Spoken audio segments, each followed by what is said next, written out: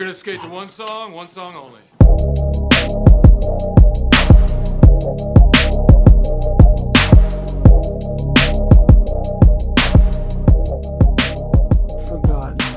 Yo, welcome back to the Sandbox Podcast. Hope everybody's doing well. Everybody's caught up on all the podcasts that we dropped so far.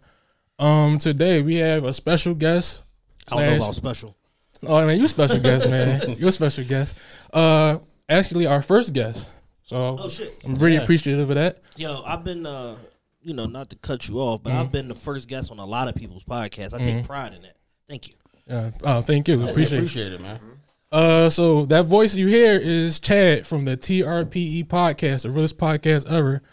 One of the most popping, most lit, most substantial podcasts throughout the city, tri-state area, possibly the rest of the world. I believe so. So appreciate it. Clap it up for that.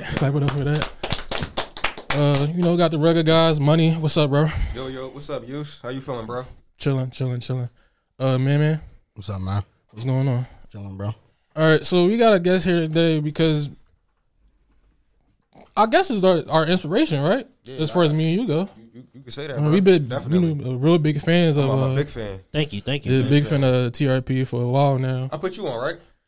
Yeah. Definitely. Yeah, you put me on to it. Yeah, I'm a newer fan. I just started listening, but I went to your latest podcast, went to your first episode. Okay. From day one, y'all had it, yo. Thank you. From day one, because we didn't know what the hell we was doing. I couldn't tell. It sounded good. I couldn't tell. To be all the way honest, man, we really didn't know what we was doing in the beginning. We was just trying to find an outlet to take, these conversations that we was having, amongst ourselves as men, me, Matt, and Ra. Because Ra was originally supposed to be the third mic for the show. But we was just basically trying to find an outlet to take these conversations that we was having, because we felt like, just based on what we was seeing on social media and other little internet radio shows and stuff like that, our opinion wasn't necessarily being represented, and we felt like we had alternative opinions to a lot of people, but we could defend them. So we just wanted to go ahead and just find a way to talk about the things that we wanted to talk about, and throw our thought processes out there. Yeah, that's I think that's what drew me into you guys, because y'all were very informative and y'all knew what the fuck y'all was talking about. Right. Y'all can back up y'all arguments just like that. A lot of people just say shit on the mic and then don't know what the fuck they talking about, can't defend their argument, just be saying shit. So that's what drew me in with you guys. Y'all knew what y'all was talking about. And y'all was funny. Y'all was entertaining. Funny and relatable. I feel like I got a piece of you and, Matt, It's like a yin and a yang. There was a lot of information and a lot of ignorance at the same time too. So it was a great balance. As my man, Rich say, Philly the boss, sophisticated ignorance. Exactly. That's a good line right there. Yeah. Sophisticated ignorance. So I kind of want to get into your origin story of the very beginning. Okay. How you met Matt, and then how you guys started the podcast. Okay. Well, me and Matt just kind of knew each other from social media, at large. Matt is a little bit younger than me, not a lot. He be trying to act like I'm an old nigga, but he's like a little bit younger than me, like a year and a half younger than me. Like his birthday is right in the same month as my brother, so it's the same sort of year and a half difference that me and my oldest brother got. And we just kind of met from social media, and we was in that black Twitter space where Twitter was very, very unruly and uncouth, and you could just say the most ridiculous shit. It was basically the Attitude Era. Exactly. It was the Attitude Era of Twitter, and basically nobody could or would check you on the things that you would say. The more outlandish, the more of a following you got. Exactly. And essentially, I became a black Twitter all-star and got in with guys like Officially Ice and Nerd at the Cool Table, and when Fab was on Twitter and all of that shit. Literally that Attitude Era was every day at a certain time I'll come on the timeline, start a trending topic, whatever, stuff like that, and people would come on and participate in things like that. And me and Matt just over time kind of formed a kinship and a friendship. He had his friend group, I had mine, and then it came to a point where we were both living in the same neighborhood, and that's when we really got cool. We was both living in Roxborough, and he would just call me yo, pull up, I'm at the crib, and we would just chop it and just talk, and we really became really, really good friends at that time period. And then from there, he just kind of he's very standoffish even to this day. He's trying. I'm trying to loosen him up a little bit. Yeah, I try to. Butterfly. I try to talk to him a few times. He just right on. Definitely. like a grizzly bear. Yeah, so it's like that sort of thing. But it's like, he took, we took a liking to each other. And, over time, his friend group kind of dissipated. My friend group kind of dissipated. And I found myself talking to him and Ra and then people like Pastor Carl and stuff like that more than I was talking to like, some of my other friends because my interests started to shift, as I got older. And I found that, really we was on the same page in a lot of stuff as far as life goes, as far as like trying to better our lives and, do cool shit. And, from that, I basically had the idea to like, let's do a podcast. Okay. And at the time, the only real podcast that was out there was like, Peter Rosenberg and Cypher Sounds. They had the Wine Up podcast. Yeah. Joe Rogan was already out there. Already was there. Yeah. Already was there. But then you had like Opie and Anthony, which I'm not sure if y'all familiar with them. Yeah, I heard of them. They were, they've been syndicated in every market in the United States at some point or another, but they always get fired because they always push the envelope and go too far. Just do doing, just do the craziest shit ever. And if you look back on all of those episodes, a lot of what they were doing is like the modern day blueprint for a podcast. Exactly. Where it's like it's no format, it's pranks. Like they would mobilize people to go like, go to so-and-so's office with a sign that says, this guy's dick is small, like crazy, like the craziest shit ever. Like, and they would get like banged by the FCC and their radio station and like law enforcement got involved in like a couple of their pranks and shit like that. But they were pushing the envelope. And then they had, rest in peace, Patrice O'Neal on the show, who is basically the blueprint for this modern day manosphere and a lot of this manosphere content and all of that that exists out there. They had him on there like weekly for a segment, and he got so popular he just basically became part of the show. Exactly. In addition to being, one of the greatest, nightclub stand-up comedians of all time, he became like a mainstay on this radio show, and it just blew him like the fuck up to the point where he ended up getting a show at VH1, the Web Junk Show, and like all this different stuff. All from like Opie and Anthony, but essentially shows like them, Howard Stern, stuff like that. They would pull pranks on Howard, like crazy shit. They were like the modern day podcast as far as like they would just show up in his talk radio, and we're talking about like, did Abraham Lincoln get a lot of pussy today? Like the craziest, most all like categories. Anything, like the most outlandish shit ever, and it worked every fucking time. And it's like I still go back to those episodes now because like Opie and Anthony Cumia were so fucking good, man. Like just taking the smallest like little minuscule thought and just expanding the shit out of it and doing like a 4-hour show about it. Like just the craziest shit ever. And it's like it's a skill to what they did. And a lot of that kind of goes into what we do with our show, because it's just as far as like being able to, especially on like our Patreon and stuff, being able to just take like little nuggets and stuff and just drill down on it and expand it and make like a bigger conversation out of something that most people are overlook. Exactly. I can say that's something y'all good at. Y'all really dissect things y'all go into on a Patreon, and that's why I pay that fee every month too. Right. Definitely, I get my money's worth. I definitely pay that dub. Gracefully, like I definitely pay that dub. So what about Textone? No, Taxstone was absolute. I kind of jumped over Taxstone because he literally like right as I had the thought to do the podcast, he started his. So like originally, like we started our podcast January 2017, but I was trying to start it from July of 2016. Okay. So right around that same time, Taxstone started his podcast, and Tax was a huge inspiration for me in particular because it cemented like that I could do this shit. Like, right. He's me. Like he's just a crazy nigga on Twitter with an opinion like that people hate. Like, everybody hated him. Yeah, exactly. Everybody hated him. You know what I'm saying? But the people that loved him. And I'm like, yo, that's me. Like, you know what I'm saying? The people that know me love me. They know I'm a loyal guy. I'm cool. I got cool perspectives on shit, stuff like that. But I'm a fucking jerk. Asshole. I'm an asshole. Yeah. I was talking to Black last night, and I said, "You nerd and Black, like y'all are villains on Twitter." Like, I've had my page deleted enough over the years that I've learned to turn it on and turn it off. Yeah. They just don't care. Yeah, exactly. They just don't give a fuck. They just don't care. Like they're so smart. And that's like something that I don't necessarily know that they get a lot of credit for. Nerd and Black are so smart that they like throw like shit like at people that's like real underlying, real like insulting, and they be responding like they said some cool shit. I'm like, yo, you're being insulted. Like they don't even know. They don't even know. They don't peep. Yeah. They don't even peep. Like they walk themselves into like super stupid shit all the time, and then it'd be like, oh, so what you saying is, and then they hit you with the punch and just fuck you up, like, and you look crazy. They do it all the time. That's the one thing like the kicker with Twitter. Like y'all really are smart dumbasses. Like I never understood why y'all like that. Like I feel like to be popping on Twitter, you gotta have some kind of intellect. You have to. Yeah. Some kind of intellect. You can't be like it can't be all stupid shit. Exactly. It can't you have at some point you're gonna be called to the carpet and have to defend some outlandish shit that you said. And if you can't, that's that moment where everybody's like, oh, I don't gotta listen to this dickhead no more. I don't care how many followers I don't have to listen to this dickhead. And on Twitter it's not you just, yelling and speaking with passion. You gotta have actual facts to back up what that shit you're saying. There's a meme that floats every time somebody trends negatively, there's a meme that float around Twitter that say every day there's a main character of Twitter. The goal is to not be that main character.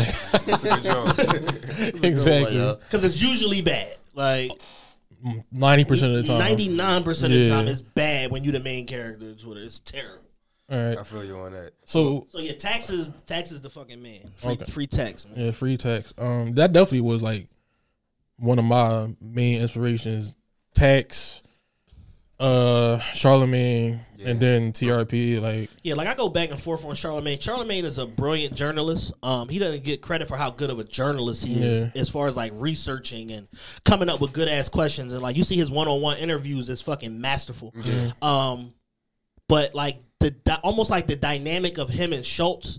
And Schultz is fantastic too on his own, but like the dynamic of like them two together, I hate it. Like I think it's a bad product. Like it used to be good. Really? I think it's a bad product now. I can't say I outgrown the show. Yeah. I don't know what it is, but it's kind of not what it used to be. It's not there because it's almost like two guys that are so hyper successful forcing themselves to come and do this show because it's ad money on the line. It's not natural no more. It's not natural at all. It killed the natural passion for their podcast. Yeah, they smoked it because they both got too successful. At a point where you both need each other, it's easy to come and do something and be locked and loaded because this is all you doing. But the kiss of death for that show is once Charlemagne started doing one-on-one content and you see like, oh, what you do here is not what you do in your podcast or doing the Breakfast Club.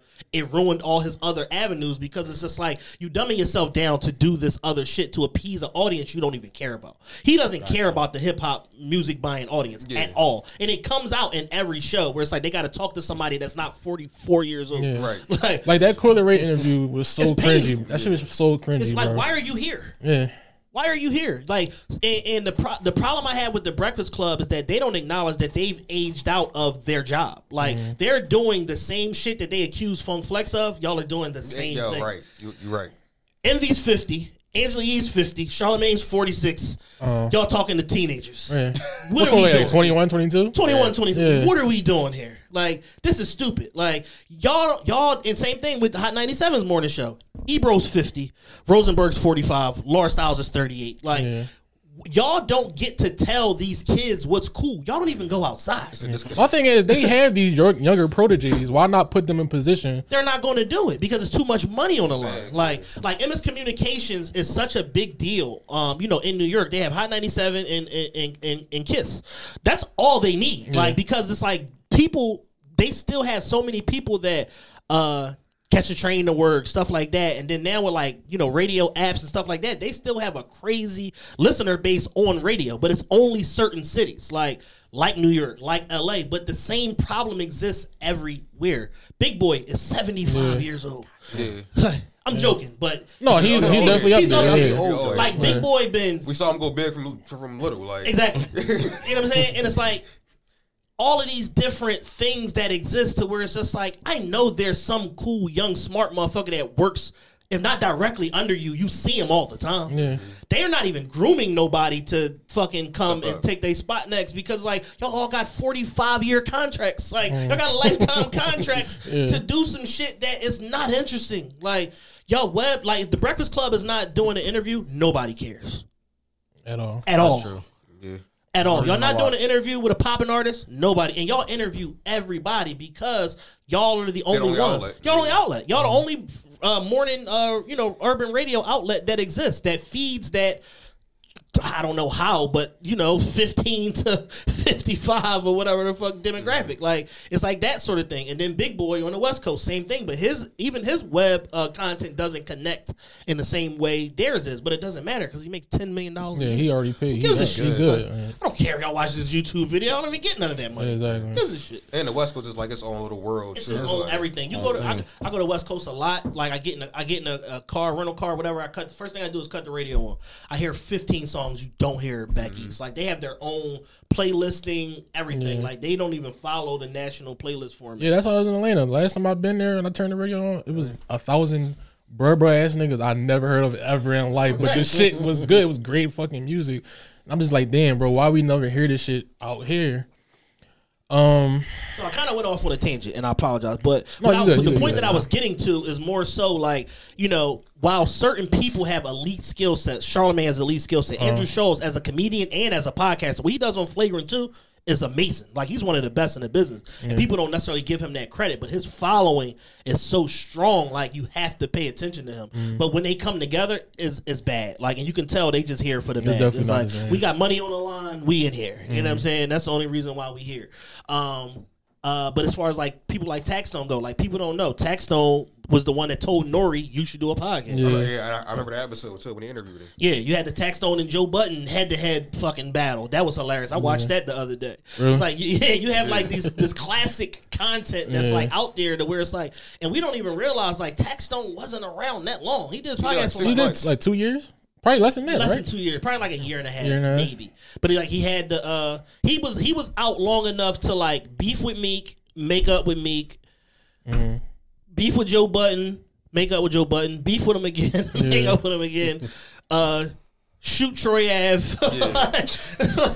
like he was he did a lot in a short amount of time. You know what I'm saying? The Beanie Siegel interview that was epic. One of the most legendary interviews ever. Before, and then he came right back after the Powerhouse shit and all that crazy shit. So it's like motherfuckers got classic like content, man, on the on the internet. And once he got that Jay-Z Do Say Rock Nation stamp, it was a wrap. Yeah, it was over. It's like, why you not talking to me? Why not talk to me? Yeah. All right, so I want to come back to the origin story. So you say you met Matt, got cool with Matt. How did the presentation to Matt come along as far as starting the podcast? Well, it was me, Matt, and Ra. I never want to leave Ra out because Ra is a very important figure in T.R.P.E history. Like, he did our first logo, he did like our first live show flyer, like all of that shit. But Ra was just in a different mode. Like, Ra had the presence of mind to know, like, I'm going all in on the sports betting shit. He left DJing. He was working at Rock Nation at the time. He left Rock Nation and was like, yo, I'm going he was on digital marketing for Rock Nation. He said, I'm going all in on this, like on the sports betting shit. Right. Motherfucker went back to all his Wharton stuff, created a fucking sports betting model and all of that shit.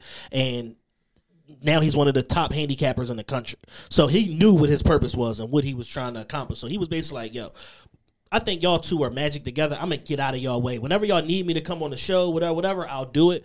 But, I can't commit to like, doing a podcast every week or whatever the frequency is. I can't do it. So then you left me and Matt. And at the time, Matt was like, like the people that he talks about now as far as like them SEPTA lifers and all of that old shit and I'm working his overtime and all that was him. Like he was one of those people where it's just like, yo, like I got unlimited overtime. I'm already making good money on this and this. I don't see a world where I could find myself trying to pour into something else, but I'm just like, nah, you got a gift. Like, and I think the combination of us together with my structure, your humor, us, the conversations that we already have in our perspective and shit, people want to care about it. And then we ended up getting together and was trying to like find somewhere to record because at the time, summer 2016, it ain't really no podcast studios in Philly. Philly's always like the last to know some shit. Like Philly is like the niggas of like metropolitan areas. Like we always the last ones like to know some shit going shake or whatever. So it's like it was no podcast studios. You had all the music studios in the world. Like you could go, you want to cut a mixtape, this a nigga grandmom, whatever. You could Heat Factory, Batcave Studio, unlimited studio, Poppy Store Studio, AMAT. Everybody had a studio. I remember that. All kind of shit. So it's like, you could get a studio easily, but you can't get a podcast studio. So that was our thing. So somebody that I went to high school with, a girl named Nicole Purvey, she basically was doing her own like a business podcast or whatever, and she connected with Justin Emery, who's the Podfather. Justin Emery is an important figure in the history of T.R.P.E. because that was the first network that we paired with, and he was somebody that was like, yo, this is the best show I ever heard, and like, I don't know how the fuck y'all came up with this shit, but like, this is phenomenal. And he got behind it. And from day one, he was like finding opportunities for us. Like, he would get us like little goofy local business sponsorships and shit. So-and-so's bringing a hoagie tray and $200 and like just all this shit. Like, he really, really like believed in the show.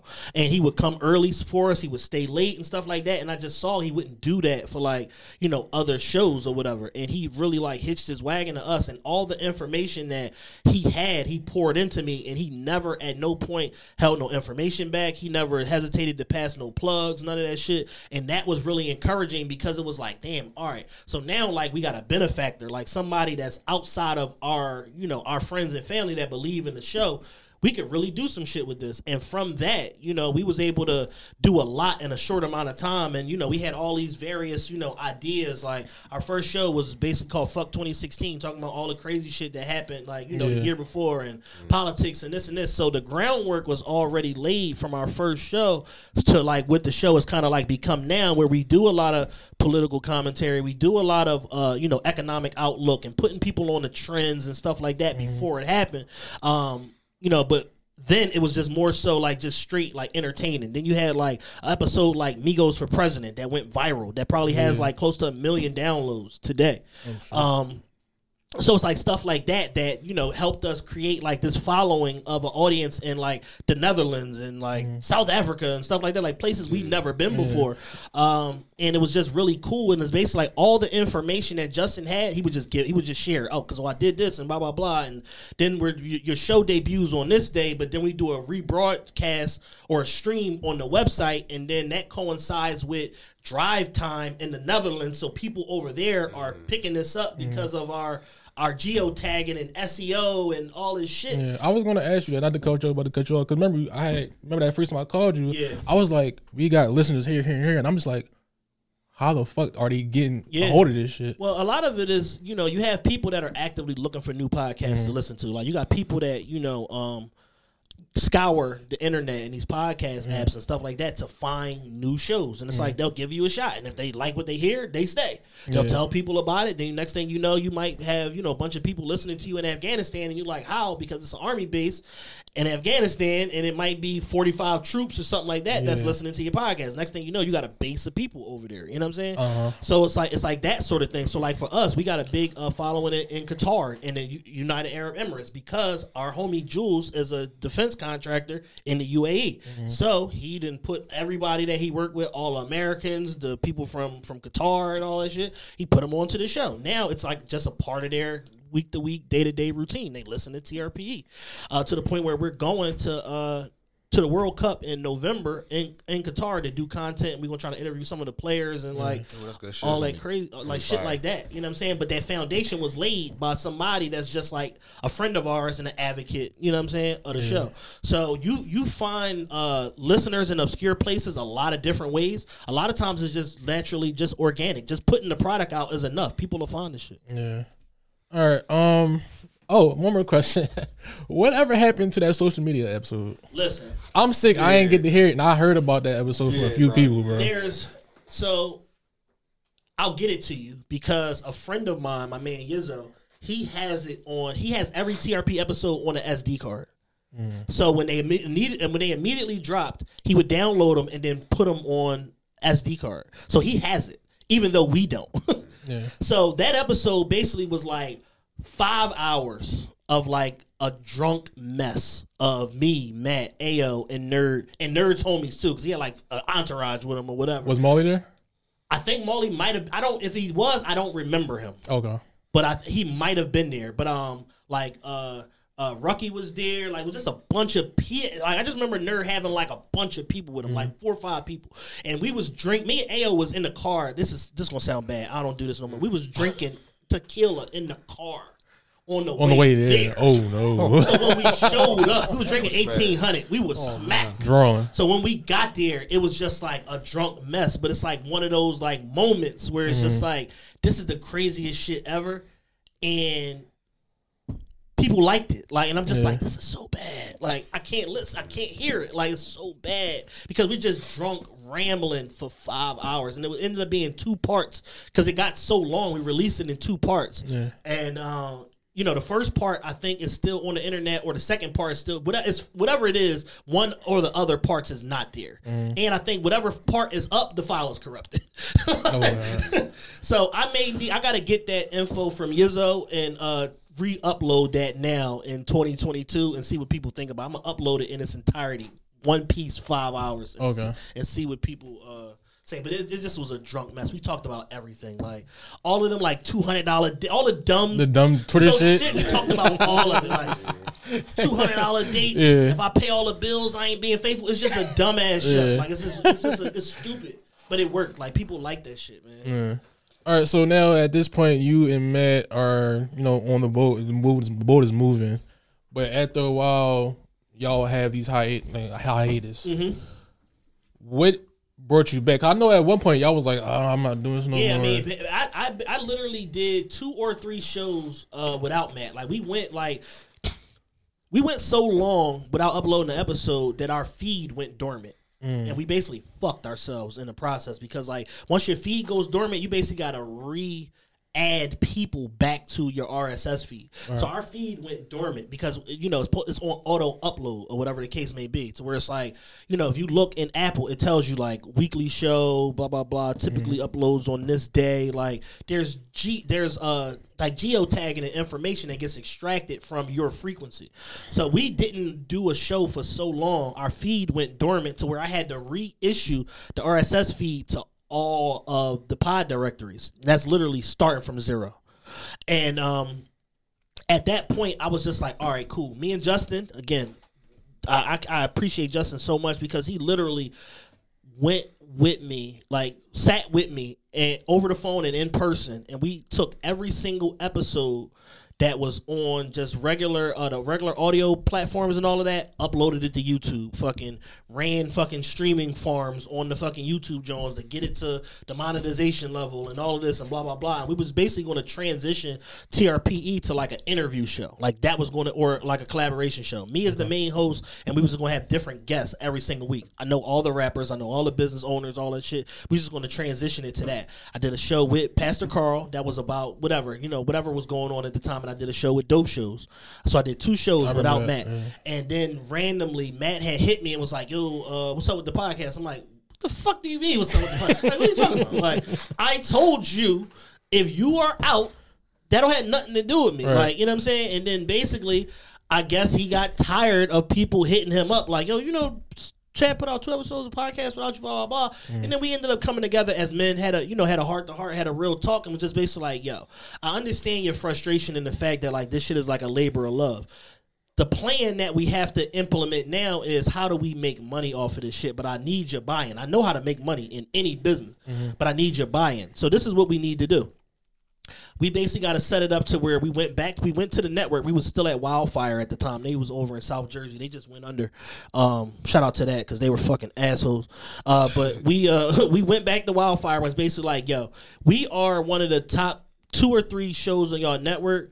Outside of like 4th and John, which was like an Eagles-driven show that was sponsored by CBS Media. I said, we have no sponsorship. How is that? I said, when the Eagles off-season takes place, there's no action. There's nobody listening to 4th and John. But guess what they listening to? T.R.P.E. I said, so how is it that we could be putting up these crazy-ass numbers, high 5, 6-figure downloads a month or whatever, but we don't have no sponsorship? If y'all don't give us any sponsorship, we're out of here. All of a sudden, sponsorship just started appearing like out of nowhere. So now we started to make money. But again, after a while, we realized like their payment schedule was just completely like off or whatever. So I'm like, all right, we got to bring like our own stuff to the table. So then we started soliciting, doing interviews, making people pay for interviews and shit, getting our own sponsorships and stuff like that, to where it's like we at least got it to where the show was at a break-even point. And then we got the partnership with Kicks USA before they changed over to Snipes. We had got a partnership with Kicks USA. My man Will Warren, shout out to him. He works for Meta now in New York. And he would pay us for like drops or this release or whatever the case may be. He paid us to do like a sneaker episode, whatever, where we had like a round table, like a bunch of different sneakerheads, and people called in and like shit like that, to where it's like, all right, now like we're starting to like pull business out of this thing. And then basically, I want to say like August of 2019, I took back all of our controls, meaning like our RSS feed. We had control of it now. It wasn't under the network.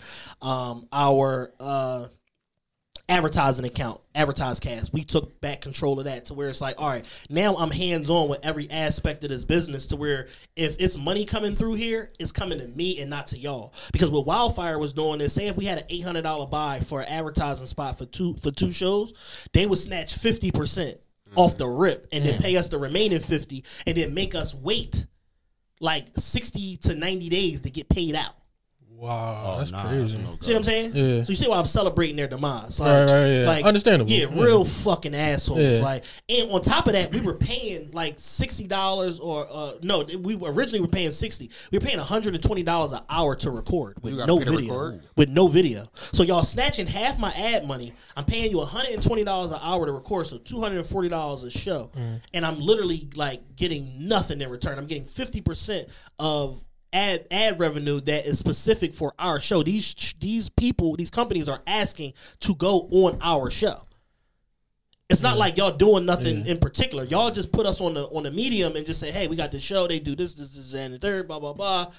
And they selected us. So y'all didn't do nothing but just pair us with the middleman. Your middleman did. Y'all took 50% for that. So we had another one, Beachbody on Demand. Same thing. That was like a $4,000 campaign. So literally, think somebody paying you $4,000 advertising to be on your show, and the network is snatching half and still charging you $120 an hour to record.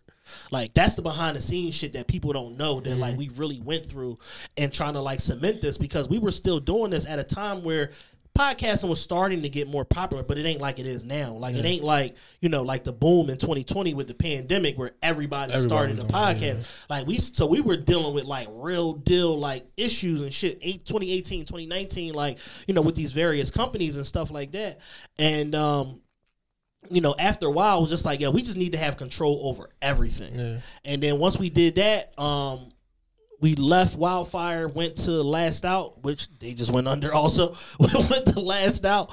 And, you know, but again, we maintained all our controls, our RSS feed, our advertising account. We did our own bookings, this, that, and the third. So it's like we using y'all for a recording arm, but that's it. Like, everything else is like autonomous to us. And when we was in control and doing it, like, it just became way better. And then I had the idea to start a Patreon probably in 2018 or 19. I just knew people wasn't ready for it yet. I'm just like, yo, we're not consistent enough. We're not giving people enough content to where they'll pay for additional content. We gotta develop this a little bit more, and we did. And then you know, was able to start a Patreon. Our first month, I think we onboarded like 140 people. Second month, like another 140, until we're now like we right around 500. So it's like stuff like that. And then at that point, it's like once you start having that, and then we did our third anniversary live show, to where it's like now it's money flowing through this organization. It makes it real easy to do what you want to do, because now it's not a labor of love. You're not having to go in your pocket to give up bread in order to make this thing happen. It's not a hobby no more. It's a business. And then once we found the business in it and start making money, we pretty much never look back. Okay. I want to go back a little bit. Sean Cotton, are you like close friends with him, or? I'm pretty good friends with Sean. I have his phone number. He has mine. He constantly asks about me whenever he comes to Philly and stuff like that. But the connection with Sean Cotton is through his cousin, Twani. He's like a big supporter of T.R.P.E. That's a real good friend of mine. And, you know, he saw that just organically I was following Say Cheese early, because they did one of the first Quilly interviews. They did it at my man's studio at On Deck Studios in Germantown. And I'm like, yo, that's a studio I be at every day, or whatever the case may be. So I saw that, and it made me take a liking to it or whatever. And I seen the content, what they was trying to do, and it was highlighting like pretty much Philly, Chicago, and Dallas artists. And I just organically was following them and just sharing the content and stuff like that. And then we made the connection. And then Twani hit me and was like, yo, you know, like the boy that owns Say Cheese, like that's my cousin. Like he from West Philly, blah, blah, blah. Like I'm gonna connect y'all. So he came on the show early. Like Sean came on the show like super early. And we did a good show then. And then, you know, he came back around last year and did another show for us or whatever the case may be. but he's basically somebody that's like an advocate for our show, and he's extremely busy. He got a weed farm. He just started a record label. He got all this different stuff going on. But whenever I reach out to him and I need him, like he makes himself available. He ain't never tried to charge me nothing. He done gave me a ton of free game as far as being in the media game and all of that stuff we should do as far as like cutting up clips for the show. Like he's given me like a lot of game and been like a genuine advocate for T.R.P.E. Okay. And then go ahead, Money, my bad. You said something? Oh, you go. I was gonna say that's good shit. Around the time you started the podcast, you was into party promoting, right? Yeah, I did. I was How was that? I was pretty much a party promoter for like 10 or 12 years straight. So I want to say from maybe 2009 to 2011. So probably like 2020. So like 11 years or whatever. I did party promoting. Like, I've done the hood spots. I did the bougie spots. I did the strip clubs. I was a marketing director of Vanity Grand for like a 2-year period between, I want to say, November 2017 and when it ended up ultimately closing in like April of 2019. So I ran the social media first. Then I ended up getting a promotion when somebody who shall remain nameless got fired. But I ended up getting the marketing director job or whatever like that. And I would sit with the owner. Every week we would have these marketing meetings or whatever, and we would just map out like the calendar and stuff like that. So, I'm the first person in Philly to ever book Lil Baby. I'm like one of the first people to ever book 42 Doug. I'm the first person to book 42 Doug, bar none. Yeah. First person to book Da Baby, me and my man Velly, who's actually our tour manager for the podcast tour. We did Da Baby at the TLA in Philly, April of 2019, right when Suge came out. We did that show. That was a sold out show. Pretty much you name them, we've booked them. Puff. Pretty much everybody except Jay-Z, Future, like we booked any and everybody. Between Vanity Grand, then we had the bar After Midnight in West Philly, 53rd and Market. We did a bunch of bookings there. We had YG come through there when he was in the area for like a Lincoln tour stop. Dean from Dream Chaser, shout out my man Solid Dean. He had brought YG through After Midnight and shit like that. Like, so we was just so enthralled. Me and my partner that I was doing parties with at the time, we were just so enthralled in doing parties that we started getting a lot of like free stuff like thrown at us or whatever the case may be. And then eventually we ended up going our separate ways for a number of different reasons. But, the party promoting game was good to me. I didn't particularly love it, but I made a lot of money because I knew what I was doing and I understood the strategy. And my thing was, once I started like kind of taking my business acumen of what I was doing at some of these like bougie spots. Now, people that do party promoting know the bougie shit does not make no bread. Like, it don't make no money. Like, they're not buying 15 bottles and all that stupid shit. They not, how much to get in? I'm paying for everybody and cutting. They're not doing that shit. But in the hoods, motherfuckers they have a negative relationship with money. They throw their fucking money away.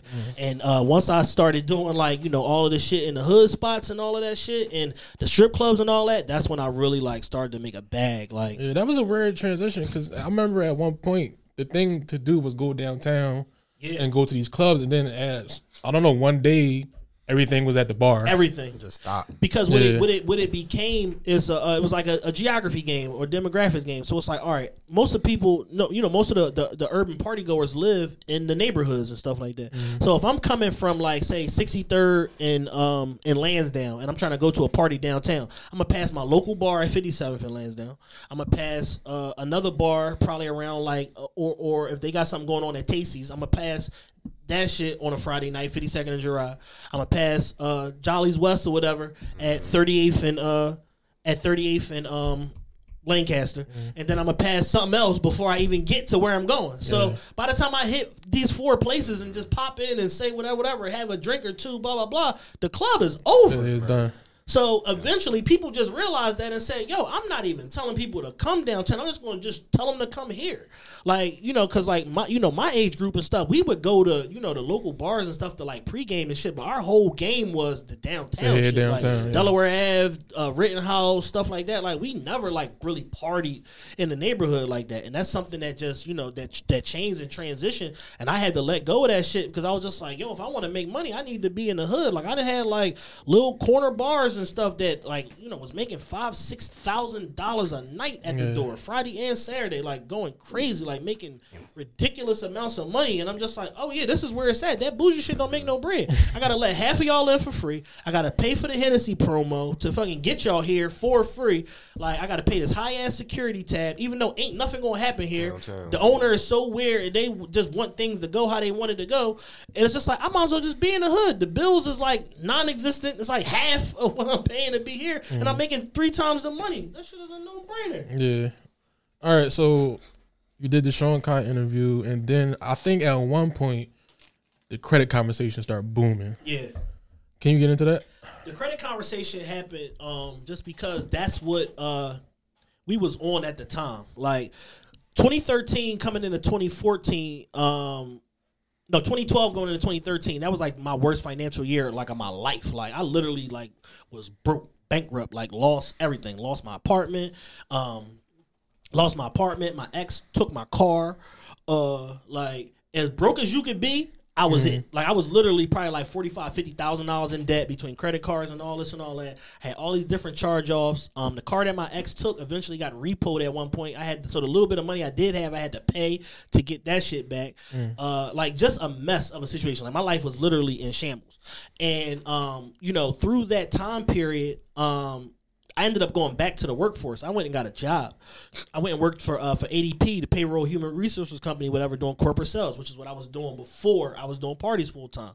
Because the bottom had basically fell out of the party game. And I was just like, I got to do something. Because it was like as much money I was making, I was spending more. And then once the money slowed down, I was just cooked. Like I was killed. Right. And I probably had the end of 2012, I had enough money to operate for about 3 months.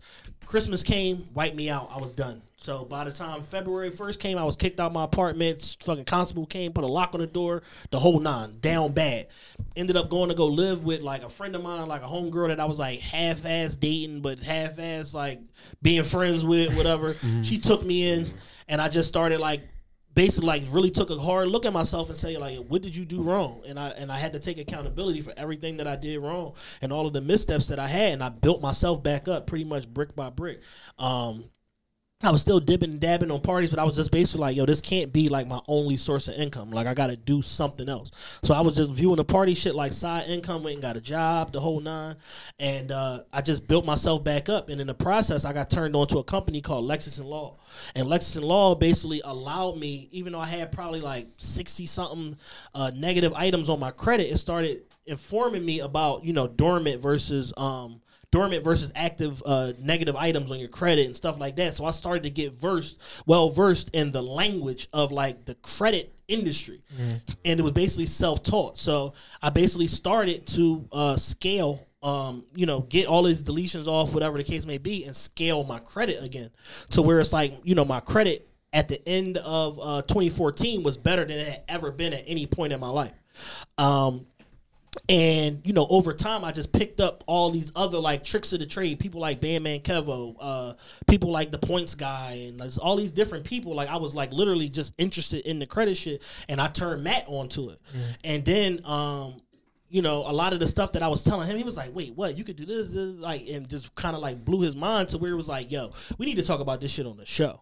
And it started, on the main feed, and then it became, like, a theme of the Patreon where it was like, we would throw all this different credit-specific information at people, and people really loved it, so we just did more of it, like, more and more and more of it, to the point where it's like, I just had somebody the other day hit me and was like, yo, I got, like, $65,000 in credit from, like, listening to y'all. My wife just got a $25,000 credit card. My mom got an $18,000 credit card from like listening to y'all and taking the steps and stuff that that y'all gave us on y'all Patreon and on y'all main feed shows and stuff like that. And the main thing is just like, when it comes to anything, you can't cheat the work part of it. Like you gotta take a genuine interest in stuff and educate yourself, because it's like I could tell you to do something all day, but it's like if you skip any step in the process, you're not going to get the same result that I got. But our biggest thing with sharing this credit information and all of that was just basically like, yo, this is what we're doing. Like we're talking like on a 1-to-1 level. Like this not no pie in the sky shit. Like this is what we did. So if y'all follow these steps and follow all of them, because know, niggas like to cut corners. If y'all follow these steps and really follow all of them, these are the type of things that you can open yourself up for. And, you know, it's been a real resource for people. And like y'all said, like, y'all don't have a problem with paying the money every month. We got a lot of people that's like that been on Patreon from day one because it's a resource for them. So where it's like, all right, if you pay me $20 a month for Patreon, and that's $240 a year, but you get a credit card that's $10,000, did you pay me anything? Or did you gain something? Gained everything. You gained everything. You know what I'm saying? You gained the world for a nominal fee. And it's just like, again, like, we don't give people like pie in the sky bullshit. We don't tell people stuff that's just like, oh, well, I think. Like, no, we're just telling people stuff that's like tried and true that we've done and researched and all of that stuff. And you know, once you become like an advocate and a resource for people and really start helping people and giving people a lot of information, the sky is the limit from there, because now, you know, once you help people, they feel like they got to give something back to you. Exactly. Someone with messed up credit, like low credit score, like, or no credit at all. Yeah. Can you give like the first few steps? Absolutely. The first thing is you want to sweep your credit. So you got sweeping, then you got scaling. So the first thing you want to do is sweep. So if you basically down bad, if you like me, like I was in 2013, you got 67 negatives between your 3 credit reports. You want to try to get pretty much everything off your credit that you can. So the conversation around active versus dormant credit items is like this. Some stuff is dormant, meaning like there's no collection activity on it, and all you got to do is just dispute it and it instantly comes off. Because the company that picked up that credit item might have went out of business. It might be too long as far as statute of limitations goes for them to try to pursue it and collect it. Or they might just not care. They already wrote it off on their taxes. They don't give a shit. Like, they're not pursuing you for this money no more. So basically what you got to do is indiscriminately dispute everything. Even if it's legitimate. Even if you know you took the credit card, went to the mall, busted up, didn't pay it. Just dispute it indiscriminately. You got no better than a 50%, no worse than a 50% chance that this shit gonna come off. Some items is 80%, but you don't know until you dispute the shit. So that's the first thing. The second thing is you want to opt out of these third-party reporting sites. There is so much money in data collection and data storing to the point where the credit bureaus don't even store and collect data. They go to companies like LexisNexis and Innovis and SageStream and stuff like that to verify information as related to your credit report. So if you do what I just said and you dispute all this different stuff, but you're opted out from these third-party reporting sites, when they go to pull the information, there's nothing there for them to pull. Yeah. So it's an automatic deletion. Okay.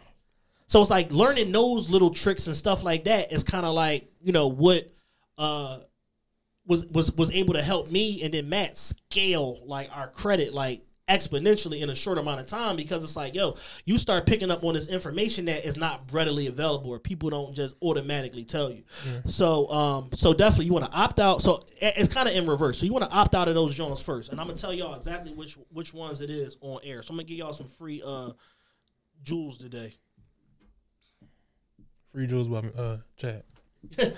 All right, so first things first. So if your credit is down bad, it's shot. First thing you want to do is you want to opt out of LexisNexis, Innovis, SageStream, and CoreLogic. The first 3 you can do online. You just submit a form. It spits in a couple days. It'll spit back, basically say that your request to opt out was received. Whatever. CoreLogic is the only one. You gotta print the application. Fill it out. It's like 3 questions. Fill it out. Send it back with a copy of your license and put your social security number on there. And then I would send it certified mail. Anything you doing credit wise, I would send certified mail. And then also, you don't sign nothing. Any type of disputes that you putting in, as far as in writing, stuff like that, you don't sign shit, because once you sign it, it becomes a contract. And you're basically being held to the standard of the legality of a contract. So if it don't go in your favor, they're going to basically say, you signing this document is acknowledgement of the debt, and they can pursue you for it. So you don't sign nothing that you send into like a credit bureau as far as disputes and shit like that. So the first thing, opt out of those sites. LexisNexis, Innovis, SageStream, and CoreLogic. Boom. So you want to opt out of those. Second thing is dispute everything indiscriminately. The third thing is once you start to see those deletions or whatever, you're going to see your credit rise. Some stuff is going to be 20 points. Some is going to be 11 points. You're going to see your credit slowly start to rise or whatever the case may be. Your ratios get better, and you're going to see pre-approval offers and all of that. My advice to people is be patient. Like, don't jump out the window and start applying for shit just because, like, say if you had 10 negative items or whatever between 3 credit reports and now 7 of them is off, wait till everything is off before you start applying for shit, because even if something is old, you may get a denial just because of the presence of that, of that negative item being on your report. So you want to wait until you get everything off, and then you can just like start applying for shit, whatever the case may be. We are big advocates for credit unions on the whole. Navy Federal being one of them. If you was in the military, whatever, USAA is another one. They got fantastic rates as far as interest, insurance, and then also like they credit cards, like they give crazy limits. Navy Federal and USAA. Like Navy Federal on average, you're talking about like somebody with average credit, you can get a $9,000-$10,000 credit line easily. Like, oh, you work. You got direct deposit set up, whatever. All right, cool. He'll go 12.5, like shit like that. Like it's very easy. Once you in, they just want to see the money, the activity flowing like through the account. Same thing with USAA. Same thing with Alliant Credit Union based out of Illinois. TrueMark now is starting on the business side. I don't want to jump the gun, but on the business side, TrueMark is starting to like loosen up their reins and stuff and start to lend a lot of money and all that. But it behooves them to do so now because the interest rates have gone up. They're above prime. So now you see everybody want to give up money now. When the interest rates was sub-prime, didn't nobody really want to give out no bread like that. But now that they can capture more interest off of you, it's like, oh, yeah, cool. Come get a you can take $50,000 line of credit. Like, yeah, come on. 9%. Like when it was just 2.5%. You know what I'm saying? Stuff like that. So that's like my main things is the opt-outs, dispute everything. Be patient, wait for them disputes to come back, and then start to scale your credit. I got a bunch of different like resources and stuff like that as far as like primaries and authorized user accounts and stuff like that as far as like how you scale and establish your credit. Navy Federal has something that's basically called a pledge loan or whatever the case may be, where it's basically like a secured loan. You put your bread up. They take it from, say, your checking account, move it to your savings account, whatever, set up the trade line. And the trick with this is, and we talked about this on our show, like the trick is, say if it's $1,000, you want to pay 90% before the first payment is due. So that when it reports, it looks like you had, number one, a secured loan. You put your own money up. So you did an asset-backed loan on yourself. So that's the first thing. You put that bread up. Then you paid 90% of that bread back. The money's going to come immediately right back to you within 2 or 3 days. Like, once you pay it, because it's your money, it's going to come back to you. So then you basically want to call Navy Federal back, set up the remaining 11 payments or whatever, or however long you did the loan term for. Split up that remaining amount or whatever the case may be to where now you got a loan, you got a secured loan, you got something that you set up and you already paid 90% of it, and then you go back and then you smooth out the remaining balance, that other $100 or whatever. You want to pay that over the remaining 11 months, put it on auto payment. You're going to get an exponential bump in your credit, like 30 to 55 points. Okay. Like, so it's like little hacks and stuff like that, and just understanding, like, even if you got good ass credit and your credit might be dormant, getting a secure card for $2,000 or whatever the case may be. The whole thing of like you putting your money up to obtain credit is going to look better even than somebody issuing you credit, as far as the credit bureaus and all of that go. Mm-hmm. So you're going to get a rise in your credit score, stuff like that. Like, it's just so many moving parts and just so much game that like kind of like go into it. But it's like, it's really powerful. Like, you can literally like have $1 million in credit as an individual, not even as a business. Like, over time, you can obtain $500,000, $750,000, $1 million in credit as an individual. Yeah. Can you explain the point system a little bit? So the point systems, all right. So you got points cards, you got cashback cards, and then you have like travel cards and stuff like that. So like with the point systems and stuff like that, a lot of times, like, so say like Capital One Venture Card, that's like a travel card or whatever the case may be. You can use those points to cash in for cash as far as paying for transactions, or you can use those points on Capital One's like travel site and all of that stuff. And typically what happens is they give you more points. Well, you have more buying power when you are using the points to cash in for like travel or hotels or whatever than you do when you cashing it in for cash with these points cards and stuff. Then you have other cards that's just straight like cash cards. So like there's the City double cash card right now that a lot of people are getting. So where basically it's like, you know, you get 2% across the board, and then on other certain segments, so like gas, supermarket, stuff like that, you might get an additional 2 to 4% in addition to the 2% across the board, stuff like that. You got the Discover It card, which basically gives you double cash, where it's like, you know, you get anywhere between 3 to 7% cash back on all these different segments, and then at the end of the year, the end of your calendar year for how long you had the card on your anniversary, they cut you a check matching all the cash back that you also got throughout the space of the year.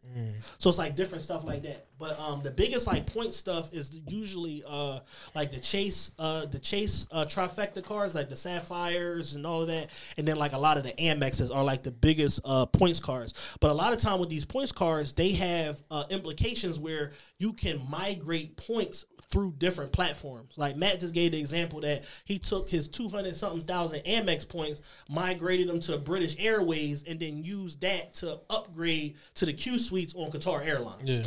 So it's like stuff like that. And it's like, you know, you got like the Marriott Bonvoy card through Amex. You get like an 80,000 point welcome offer, whatever the case may be. That 80,000 points is good for any 5-star hotel in the Marriott network in the whole world.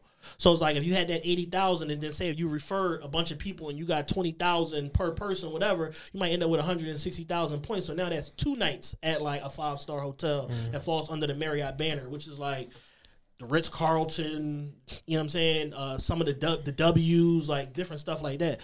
So it's a lot of information, a lot of minutia, but it really just depends on and comes down to what exactly are you trying to do. Like, do you want to leverage your credit card points and these welcome offers and all of that in order to travel? Do you want to, you know, be in a position to get, you know, cash back? For a long time, I was a cash back boy. On all my car, I'm like, just give me the cash back. Like, you know what I'm saying? And then now I'm like slowly transitioning because I see the power of these points and these affiliate systems and all of that, to where now I'm like, you know, becoming more of like a points person, to where it's just like, yo, if I can travel for free or damn near free as much as I travel, why not?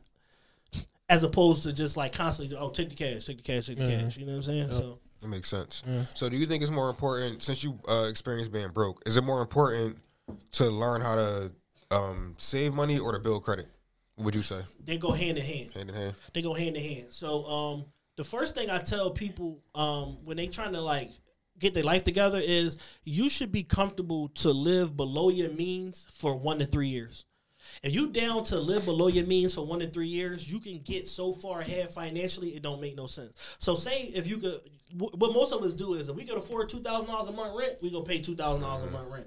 In reality, what you should do is you should go pay $1,400 a month rent, downsize, sell some of this bullshit that you got that you don't look at or don't need, all this junk sneakers and all this bullshit, sell off some of your stuff, take that $600 a month that you would have paid for that $2,000 rent and save it. So if you take $600 a month and you save it for a year, that's $7,200. For 2 years, that's $14,400. For 3 years, that's so now you look up and you basically are paying yourself. The biggest mistake that most people make when it comes to finances is they pay everybody but themselves. They get paid, they pay rent, they pay water bill, they fucking trick off, go buy some sneaks. Like they do everything but put money away for themselves. Like I listen to people like Gary Vaynerchuk and Grant Cardone that are like, yo, if you're not able to live off of 60% of your net income, you have too much bills. You have too many expenses. You should be in a position where you're saving, they say 40% of your net income. So that means like if you make $1,000 a week, you should be saving $400 a week. So that's like even more aggressive than what I said. I'm saying save $600 a month. They saying save $400 a week. And for 2, 3, 4 years, don't do shit. Eat ramen, cook, Yeah. like, you know what I'm saying? Live below your means. Live below your means Yeah. and stack your bread and store money with the intention of busting a move, whether it be acquiring a piece of, of commercial real estate or whatever the case may be, investing in a business, whatever. Because one of the main principles that they talk about when it comes to wealth building is that rich people don't have savings accounts. It's not a thing. Like, they take their money and they invest it in ideas and people and businesses and shit like that. You know what I'm saying? Now, I wouldn't advise nobody to buy no stock right now. Yeah, my shit is fucked up right Yeah. now. My shit's bad. Yeah, I probably got about 15, 16,000 in the stock market. My shit is 5,900 as of yesterday. Like, I can't even look at that shit. You know what I'm saying? But it's like, but the upper crust of society, the rich and successful people, they do not save money. They store money with the intention of doing something with that money later on down the line. They have a plan for the money. They're not just indiscriminately just saving the money for no reason or no end game. I tell people all the time on social media, save your money now, it'll save you later. Yeah, for sure. All right, so after the credit boom, I think that's when y'all interviewed Chris Gotti. Yes. And I listened to that shit at least 10 times because there was so much information within that interview that I did not know about. Yeah. Chris Gotti. Huh? Chris Gotti and Murder Inc. Yeah, like, so can you get into that, how you came along with that and how you met him? We connected with Chris Gotti through, we have a TV arm, NGTV, my homegirl, Victoria Paulin. She's actually trying to put something big together for us now for one of our live shows and stuff. But she's just one of them people that just, always end up in the right rooms and people just fall in love with her. Okay. And, her and Gotti like this, they got super tight. He was renting some space from her. He had an office for his company, ADD Ventures, in Philly for a while because there's so much talent in Philly. So he was renting his space from her or whatever. So just in seeing her or whatever, they built a bond in a relationship and shit. And to the point where, Vicky's a person like me. She saves her favors. So where it's like she waited to come with one of her favors, and and he was like, yeah, absolutely, no problem. And it came about like it wasn't even like no heavy lifting, no back and forth. It was basically like on a Thursday, it was like, yo, can y'all come to New York on Monday? Yeah, sure. Why? Oh, Chris Gotti going to do an interview for y'all. You know what I'm saying? And we went up there, did the interview. I know their story. You know what I'm saying? Like, Murder Inc., for all of the negative nonsense and all that shit, negative connotation and the 50 Cent beef and all that, they're still part of, like, American music royalty. Yeah. Like, they scaled, $100 million company. Like, that shit not easy to do. You got multiple artists that, charted and went number one multiple times. Ja Rule, Ashanti, Lloyd, Irv and Ja was getting, $300,000 each to do songs for people like J-Lo and shit like that. Like, these motherfuckers were killing it, like really going crazy. So, I know their story in detail, so it was like easy. And then preparing, like I started, watching old interviews and coming up with other information and stuff like that. And I think that's probably the best interview we've done on T.R.P.E. to date. And like you said, there's just so much information. And he was even like at a point where the people that seen the interview was like, how you know that? Like stuff like that. And it's just like, yo, like I just know. You know what I'm saying? Like, I'm a person that's like self-educated in the music industry for the last, 25, 28 years. Like, I know everything. like I made it my point to know all of this shit because like little did I know I was grooming myself for the rest of my life. Like, being a podcaster, being in media and all of that, and being able to pull for certain information off of memory is dope because there's a period of life that in hip hop in particular that doesn't exist on the internet at all. Yeah. That shit is just gone. Yeah. It's not on the internet. Like that transition from CD to digital and all that, like that Webby, Trill, ENT era, and a lot of them big mixtapes like them. Yeah, that Piff era is not existing. DJ Envy, Lenny S mixtapes and all that. The Empire, that shit is not on the internet. Like that shit goes from like the super early shit they got on there, and then it jumps to like the Lil Wayne era. But there's like a whole era in between that's just gone, like wiped from the internet. You know what I'm saying? So it's like, but I lived a lot of this shit. Like I bought the Cocaine City DVDs, the Smack DVDs, and all that. So it's like I be knowing this shit. You know what I'm saying? So you get in a room with somebody that's like, that's a legend like Chris Gotti. Like I'm just pulling from, what I already know. Yeah. All right. So fast forward. Now y'all go into your interview run. Yeah. With Tor, Miss Tasties. Ron from Uncut. Yeah, Ron from Uncut. I think a lot of people felt like after that, y'all going somewhere else after this. Right. It's somewhere y'all going. Can you explain that? Like, what kicked off that interview? Basically, what it was is it's like, you know, in probably like the end of 2019, we made a determination, like as a company and as a show, we just want to focus on the people that's here already, like who's already like in our network. So instead of like reaching for all of these like national people and getting rejected or people not hitting us back or whatever the case may be, let's like who's already in our network that got like dope stories and great personalities and like stuff like that, like, and got a story to tell. So we did our interview run last year where we interviewed like Omar Tate, which was like the Esquire Chef of the Year. We interviewed Black Poppy. We interviewed Bang Bang, which was a phenomenal interview because he's just like a student of the game and know a lot of shit. We had the Sean Cotton interview, stuff like that. But people didn't really connect with those interviews because it was almost like too interviewee, like as opposed to like a conversation. Yeah. You know what I'm saying? So we made a determination when we did this run of interviews is it's like it should look and feel different. Like, it shouldn't be like those interviews where it's just like point, counterpoint. I ask a question, they answer a question. Like, it shouldn't be like that.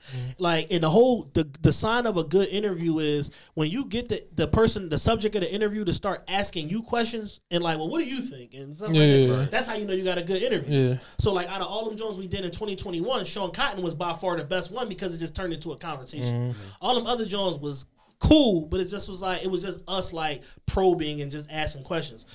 But these recent interviews, these are like my friends. These are my family, people I know I got intimate relations with, and it came out in the interviews. And you know, these people got phenomenal stories to tell, and we got so many like, you know, local heroes, and there's like a black renaissance going on right now in the Philadelphia market, and people need to have their stories highlighted. Like, nobody's talking about the fact that, like, you know, DJ A Boogie is not only just a market influencer for Hennessy, but now Moet also. He fucking curated All-Star Weekend for Hennessy with DJ Steph Floss in Cleveland. Like, they did he came up with the idea to do the Hennessy Suites and all of that at the fucking, at the Sixers arena and stuff like that. Like, people need to know this because, like, they just see it as a thing, but it's not, like, where they know where it came from. They looking at it like it's some brand initiative when in reality, one of our people came up with this and the brand accepted it and took it. You know what I'm saying?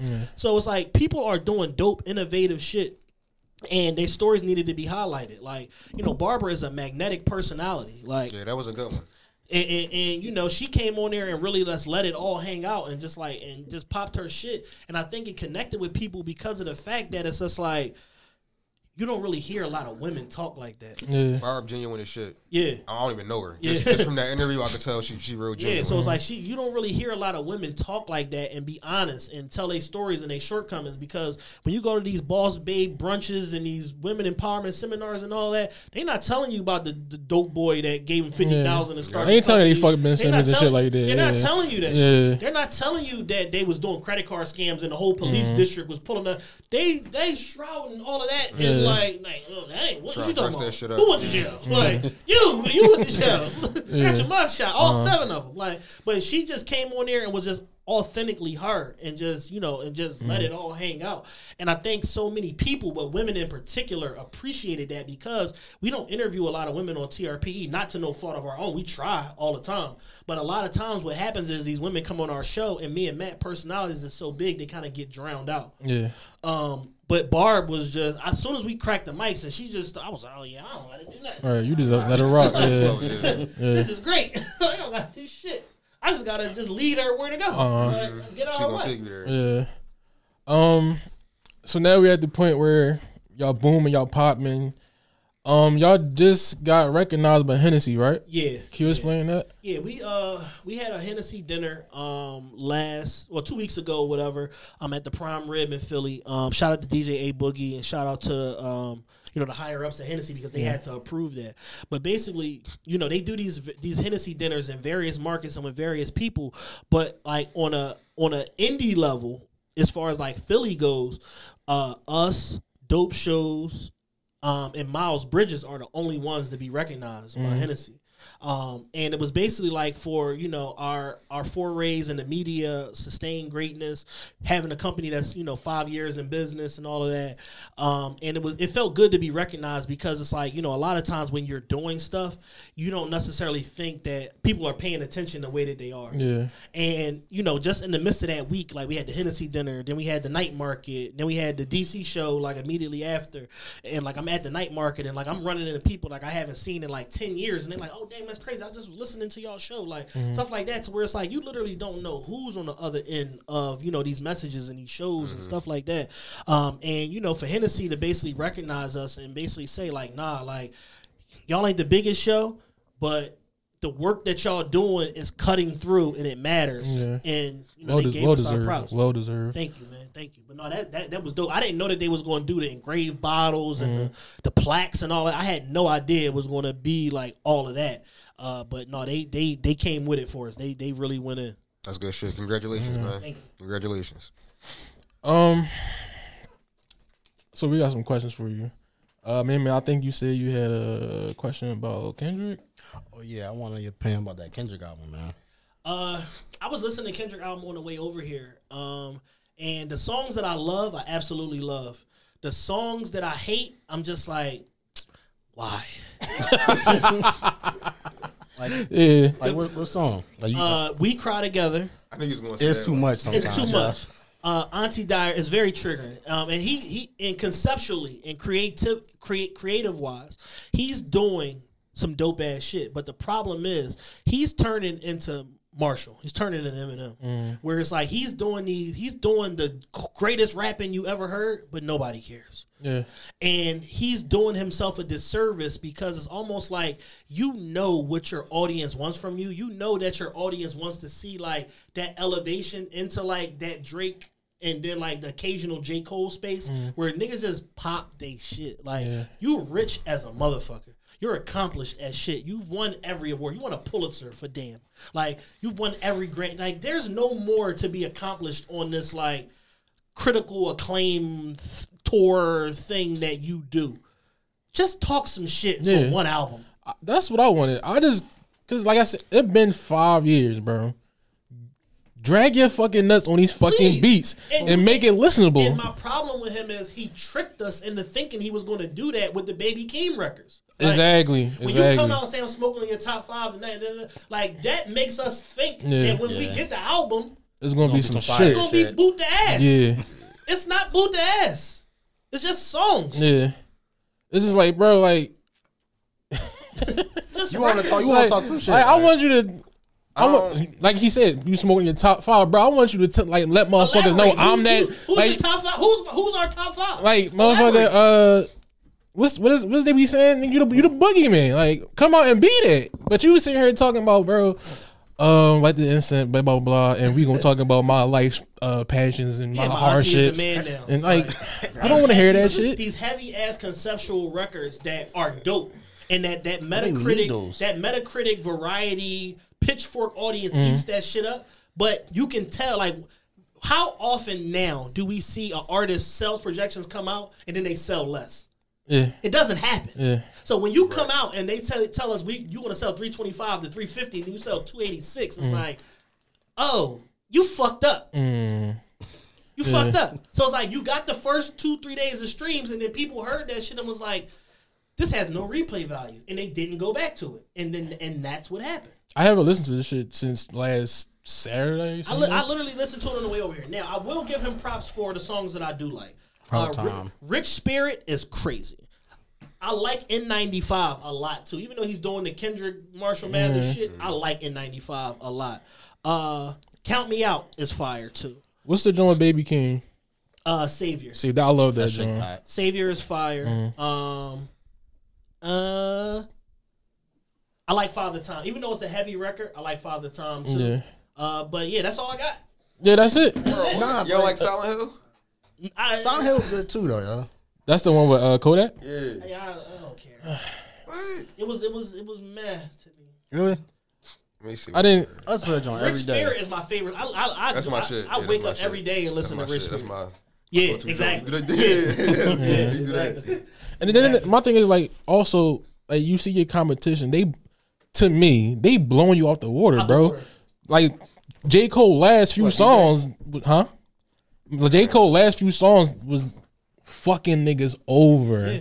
His LA Leakers freestyle. Bro, like this airing that shit. This dirty nigga is the greatest rapper alive. Like he has moments. I'm like, this dirty, driving filthy Bentley nigga is the best rapper alive. But bro, we had this talk though, like how you was taking Kendrick's side and I was taking Cole's side. Like I told you, like that's why I fuck with him a little more. Like, cause he got those. He can still relate to the culture, whereas Kendrick he go all the way left, like all the way left. But you ain't gotta do that, bro. Like we know who you are. Just get on there. I feel like he's been solely doing it to the last couple albums though. Huh? Like Dan was like that. But Dan was well rounded. Yeah, but Dan was well rounded because you had records like Loyalty with Rihanna, you had DNA and stuff like that. You had Be Humble, like you had these records where it's like he popping his shit on some of them Jones. Where it's like you would think at this point where it's like you're rich as a motherfucker. I know Columbia gave you $100 million. I know. For Baby Keem and your next album, I know they gave you $100 million. It's not even no thought process. I don't spend shit. You don't spend shit. Nigga wear flip flops everywhere, like me. And that T-shirt and shit like that. Like, you went to Ghana to celebrate your album, playing soccer with the natives. You know what I'm saying? No bottles, no which bitches. is commendable. Like, which is commendable. Yeah, but on definitely. the same token, it's just like he will not do nothing. Like as far as like the hip hop ethos of like street culture and jewelry, and he won't do it. He refuses. I don't get it. I don't see nothing wrong with that. I mean, I don't see nothing wrong with it's to his own detriment though, because your fanfare is waning. You did 655 last album. You did 286 this album. People are becoming disinterested. That is a big difference. That's a huge that's difference. 45%. But when I look at his albums, like it's like he been slowly going to this. Every album got a little bit more conscience.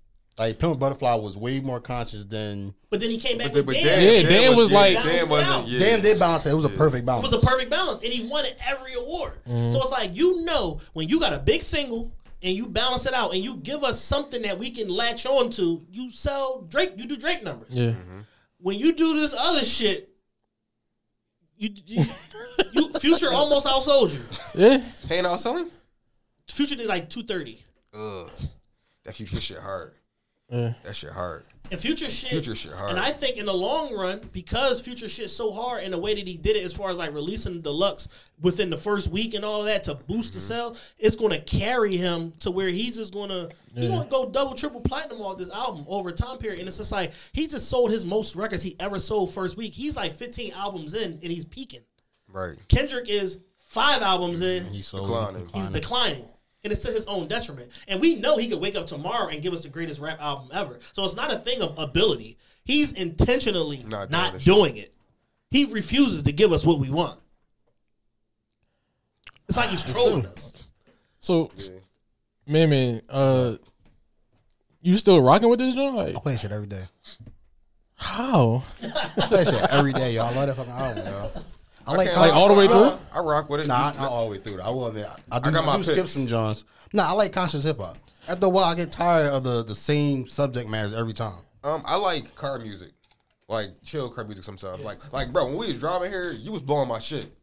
Like, What I playing? You was playing some like ESTG 9 in the morning, bro. Like it's too early. Hey, I'm trying to wake us up, nigga. I'm ready to start fentanyl, bro. Like, no, I need some R&B or something, like or some old rap or some chill shit. Let me ask y'all this. Push's album or Kendrick's album? Pusher. By a mile. By a lot. By a mile. By a lot. Replay value is probably Pusha. I ain't gonna lie. And that's probably, honestly, the guy, I think that's some of Pusha's best rapping. Yeah. Dreaming of the Past, Rock and Roll. I hate Smoking Shine and Coupe, but every other song I like. I got a question. Between that album or Daytona? I think this album is better. You think so? I think it has more highs to it. And it's just like, you can't put out an album that's like 22 minutes long and then tell me it's an album. It's not a fucking album, bro. Yeah, 7 songs not an album. not an album. That's an EP. It's an EP. Yeah. It's like y'all playing games. Like, It was 7 tracks of fire though. No, it was fire. It was, but still. But I think the highs are higher on this On this album. one? Okay. On this one. And like the Brambleton record, the main takeaway that I had, and we talked about this on our show, is that Kanye's production Ridiculous. is ridiculous. To the point where it's like, I don't even care about the songs Pharrell produced. Push's rapping is great on all the songs, but like Kanye production is getting Pharrell the fuck out of here. I played Dreaming of the Past just for the beat. It's amazing. Like Kanye is God tier. Like Yeah, he fucking crazy, but it's that Dr. man Dre is and talented. then it's Kanye. yeah, And then we could argue for third or whatever, but it's Dr. Dre and then it's yeah, Kanye. them too. Yeah. But yeah, I'm not fucking with the Kendrick shit no more. Yo, Like they, I love that shit, yo. My thing about Pusha John is that when I hear his album, I go back to Daytona Yeah, I do every time, like because that's just better than me. Like You like better Daytona album. better? Yeah. Okay. I fucking love Daytona. I think he gave us a little more commercial appeal on this album. Yeah. And I think he elevated from like coke rap to like snob rap, like on this album. Yeah, just And I like the fact that it's not so much like hard drug references because you're 50. So it's like at some point, like you 50, fucking your brother's like a pastor, Tony told and went to jail. Right. Like at some point, we gotta evolve, like and talk about some like other shit because if you still dealing drugs at this big age, you fail. Right, and that was my thing. Yeah. that the Drake Definitely. and Jack Harlow joint. You think that was for Push? Absolutely. Yeah. Absolutely. I think at some point, they're gonna run into each other at some point, and I don't know how it's gonna go, but I do know that all them Somali and Nigerian niggas that run around with Drake, they've been beating a lot of rappers up the last 5 years, Have they? and and a lot of shit just been getting swept under the rug or not going to the media. But a lot of niggas got hands and feet put on them for playing with Drake. And I think at some point, I don't know how it's going to go, but they're going to bump into each other somewhere, and it's going to be a confrontation. Well, speaking of ass kickings, the Freddie Gibbs shit. I was gonna get into that. Definitely. Shout out to Freddie Gibbs. Yo, he gotta chill, bro. He gotta relax. Allegedly, remember I said in the group text, I figured it was Benny who sent the Yeah. hit. Soon as I seen it was in Buffalo, I said, "Yeah, Benny." What's that about? Because I can't figure out why him and Benny is even beefing. It stemmed from some Twitter shit. It's all Freddie Gibbs beefs are from some Twitter shit. From him trolling on Twitter. Yes, Freddie Gibbs has taken the position that I'm a dope rapper, but nobody cares. Like as much as he bigs himself up and tells us I got the album of the year, nobody gives a fuck. Yeah. Nobody gives a fuck. And Even it's with crazy the 'cause even with the he Grammy good. nomination, He's good. nobody He's gives. very crazy. good. He good. I It's fuck crazy. with his. I like beat. Benny. He can- Freddie. Freddie can rap his ass off. And he's a magnetic personality. When every time I see him on screen as an actor, that nigga's good as shit. Yeah, I for don't know sure. if y'all saw the show. I think it's called Down Bad on Peacock. He's Bust down. Bust Down. He's the That's my shit. fucking casino manager. This nigga's phenomenal. He's Yeah. the funniest I nigga told, ever. I told you watch that, Bro. joint, I gotta right? watch Oh, It's that. an yeah. easy I watch. told you The watch that. episode What is is like on? 22 minutes long. Okay. Like 6 Peacock. episodes. On Peacock. Okay. It's the best fucking funniest show I've seen in like 2 Yeah, years. it's funny as shit. And he's carrying the show because he's so ridiculous playing this fucking casino manager. Remember, Mug called he called the shorty she a dyke, but she was pregnant. And he called her a deadbeat with titties. Oh man. That's where that come from? Yeah, bro. She called her a deadbeat So with titties. Freddie Gibbs, super talented, great rapper, amazing actor, all of this shit. But he's taking the position that like I'm just gonna troll everybody on Twitter to the point where you wanted to beef with 6ix9ine. Harv and them almost murdered you. Like let's call it spade a spade. Harv and them almost murdered you in New York. You did the race in fucking Brooklyn or wherever the fuck you was. Like niggas chased you down the street with guns blazing. Like, you almost died. That fast forward gives us the Jim Jones beef because Jim is Harv and them OG. And they kicked your ass in They Prime kicked your ass 112. in Prime 112. Yeah. Beat you all over the stakes and all of that shit. Again, for your mouth. The Benny situation stems from Benny got robbed and shot in Houston, and Right. then Freddie Gibbs goes on Twitter and says, said, "Shout out to my Houston Houston niggas." niggas. And it's just like, excuse me? But why did he say that Because he's though? a nut ass nigga. So but like you 45, nigga, like relax. I don't Like, know why he got to wear a mouthpiece, bro. He just got to wear a mouthpiece because he was beefing with Jeezy prior to all of this He too. was beefing Like with Jeezy. yeah. And Jeezy put you on. exactly. Like, I guess so. So fast forward, Benny and So then you come to Buffalo. yeah. There has to be some sort of level of discernment. Like black men got to start operating with more discernment and less bravado because you know you got problems in Buffalo. If don't nobody on the team know, none of your staff don't know, your assistant, your Chinese assistant, whoever, you know you got problems in Buffalo potentially. Niggas' whole thing is ain't nobody gonna do nothing. Yeah. And then something happens to you, and then you gotta go back on Twitter and double down and be like, 20 niggas. Yeah. All they did was pop my chain and black my eye. They gotta come harder next time. They supposed to kill me, and it's just like the next person will kill you. They might kill you. You're gonna get smoked. I don't get it, man. Niggas will kill you for nothing. So when you telling them you got to kill me, it's like, why? You asking for it? Why are you asking for that? Just make your money. Make your money. Have sex with your white women. Tour. And that's what I said. Y'all live your life. Like, there's more money in rap now. Even as an average run of the mill artist, you can make millions. Freddie Gibbs don't sell even gold, but he doing a national tour, 30 cities. He's selling out 1,000 tickets every night. That's bread. Yeah, that's a minimum at 30 a ticket, $30,000 gate. So if operation costs blah blah blah, you're getting 20 grand a night. Still. 30 cities, that's 600,000. You're making money. Knock it off. I don't understand why motherfuckers get into a space where they can make more money than ever that he ever made in life. Start doing gangster shit. That is not the plan. Once they rich. That is not the gangster. I was just saying, bro. Like when rap was fake, I bring that shit back because this new shit, these niggas is reckless as shit, bro. I think rap was always real. It's just some people. But rap, like Matt said, nigga, rap is too real. Like niggas is getting smoked. Biggie and Pac got smoked. That was in the 90s. You got 40 rappers in jail right now. 40 right now. To the point where Yo Gotti just did the fucking Billboard cover for CMG and 42 Doug, who's probably the second most important artist on that label. You ain't even here. You in the feds. And did you know the bullshit that he pulled? He tried to tell the government he was a sovereign citizen. No, I know. And that their laws didn't apply to him. That's why he didn't turn himself in. Yeah. This nigga's a madman. He's a jackass. He's a jackass. Yeah. And then like I got a world passport. Your laws of this land don't apply to me. Yeah. I'm worth $11 million. I don't succumb to your laws, white man. And then before you got here, we was talking about Lil Meech's dumbass. He's an idiot. He's a jackass. You don't use your celebrity to do crime. You get what I'm saying? Yeah. He's 21, 22 years old. You're a kid. You was in acting class for 3 years. You was filming BMF all last year, and then the show was out. You didn't have time to be a criminal. And if you did, when was it? You didn't even know about your dad's criminal past like that. Yeah. You found out later on in life once you became a teenager. Like, so at what point did you have time to do crime? And it's just like, so you want to walk yourself into a Fed case because you trying to finesse a jeweler, a well-known, reputable jeweler at that.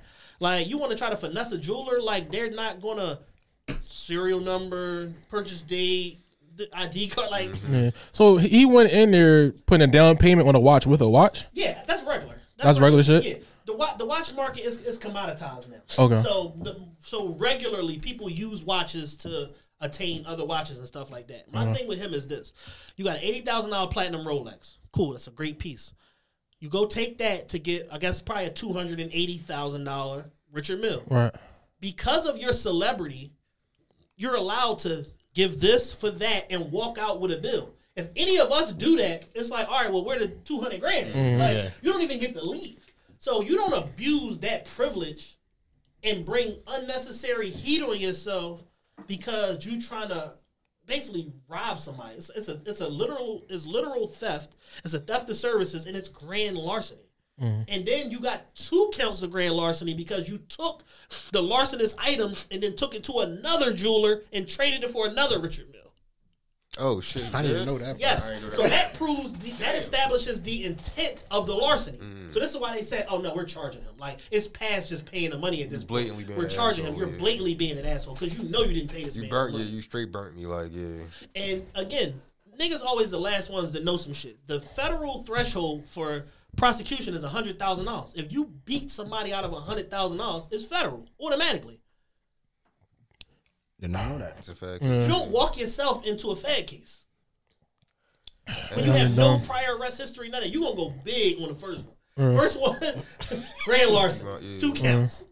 And now that you did that, at this point, no jewelers want to fuck with you after this. You can only pull that trick one time. Ain't nobody gonna fuck with you. You're done. Nobody. You're done. Everything is COD now. You're cooked. My thing is, I don't get it. Like, You had something crazy on your wrist already. Why trade? You traded it in for something else. But It's the FOMO shit, man. Fear of missing out. It's the keeping up with the Joneses. He's hanging around Lil Baby and Gunna and all these rappers and all of that shit, and he see what they got. But guess what? You ain't got their money. Exactly. And that's okay.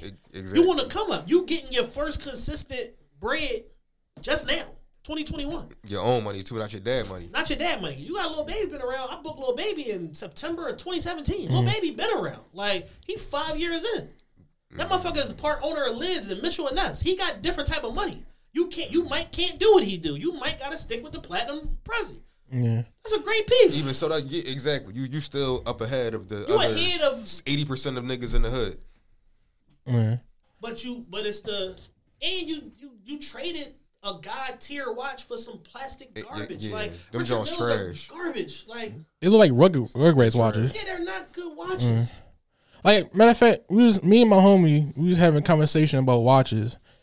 They was talking about Rolly. I was trying to put them on. I'm pretty sure you're familiar with the Bell & Ross watches. Mm-hmm. I'm like, bro, this shit is better than whatever y'all think y'all about to get. The Bell & Ross BR05 is better than any entry-level Rolex you can get. It's not better than the sport models, but it's better. You know what I'm saying? And it's like you could get a skeleton Bell & Ross for like $9,000. You know what I'm saying? You might could get it below. That's the retail price. You might could get it below retail depending on what marketplace you on. You run into a jeweler that got a few that want to. You know what I'm saying? Like we are just so brainwashed culturally that you gotta have certain shit or you're less than. To the point where it's just like we're not even taking inventory and looking at the fact that there's so much other dope shit that exists out there, and you ain't gotta conform to what everybody else is doing. It's like a uniform at this point. And that's why I was saying, like, y'all only want the Rollie because every rapper talk about Rollie told every you fucking. to get the Rollie. Y'all only like Hennessy because every rapper told y'all to like Hennessy. That shit is disgusting. I'm trying to put you on some shit that. I like Hennessy. But I'm trying to. We got episodes on that, but I'm trying to tell my man, like, bro, the VSOP and the XO is amazing. The VS is terrible. But I'm trying to tell my man, like, bro, you can have a nice ass watch that nobody got exactly and be shitting on the niggas with the Rollie. Like, why not? But most of these niggas Rollies is from the 70s and 80s. They antiques. Yeah, nobody give a fuck with them, John. Yeah. So with the Bell & Ross, John, what you suggest? Because I've been looking at them. So there's the Bell & Ross BR05. There's the Oris Pro Pilot. That's fire. They just introduced it this year. Oris Pro Pilot is the best entry level watch you can get. It's like $4,300. It's 39 millimeters, titanium. It's like brushed titanium, and they come with 3 different color faces. They got a gray face, a salmon face, and like a navy blue face. It's the best entry level watch in the world, and they got an open back on there as far as skeleton on the back of it. Fucking best shit. There's also the Chapard Millie Migla collection, which is basically their collaboration with Pirelli and shit. So whereas like they got sport bands on them or whatever, but they got like the Chapard clasp and all of that, and you can get like a plain one, you can get a chrono version, you can get one that like mirrors the dash of the fucking Ferrari, like crazy ass watches, and you get one for like 4,300, $5,000, some of them 3,800. Yeah, I seen the lowest I seen was like 36. That's what I'm saying. Like it's plenty of other product out there, but motherfuckers are just so rolly Audemars Piguet. It's just like no. All of us say that's at a point, right?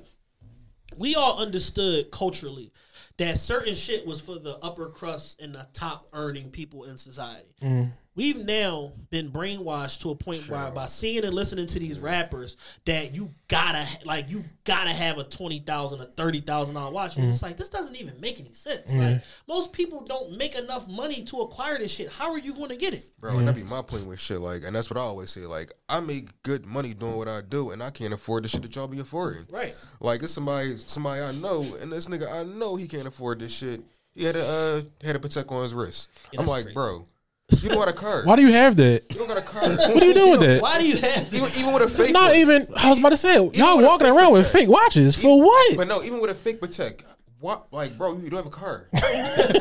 Like, this is not making sense. Like, oh, this shit is backwards. That fake watch shit, bro, that shit is ridiculous to me, bro. I don't understand that shit. I don't fake anything, bro. Like, my thing is, if you think you gotta get it fake, don't get it. I'm cool with going without. Like, like I just sat on here and told y'all I was dead 2012 into 2013. I was dead broke. I didn't even get my legs up under me till September of 2014. You know what I'm saying?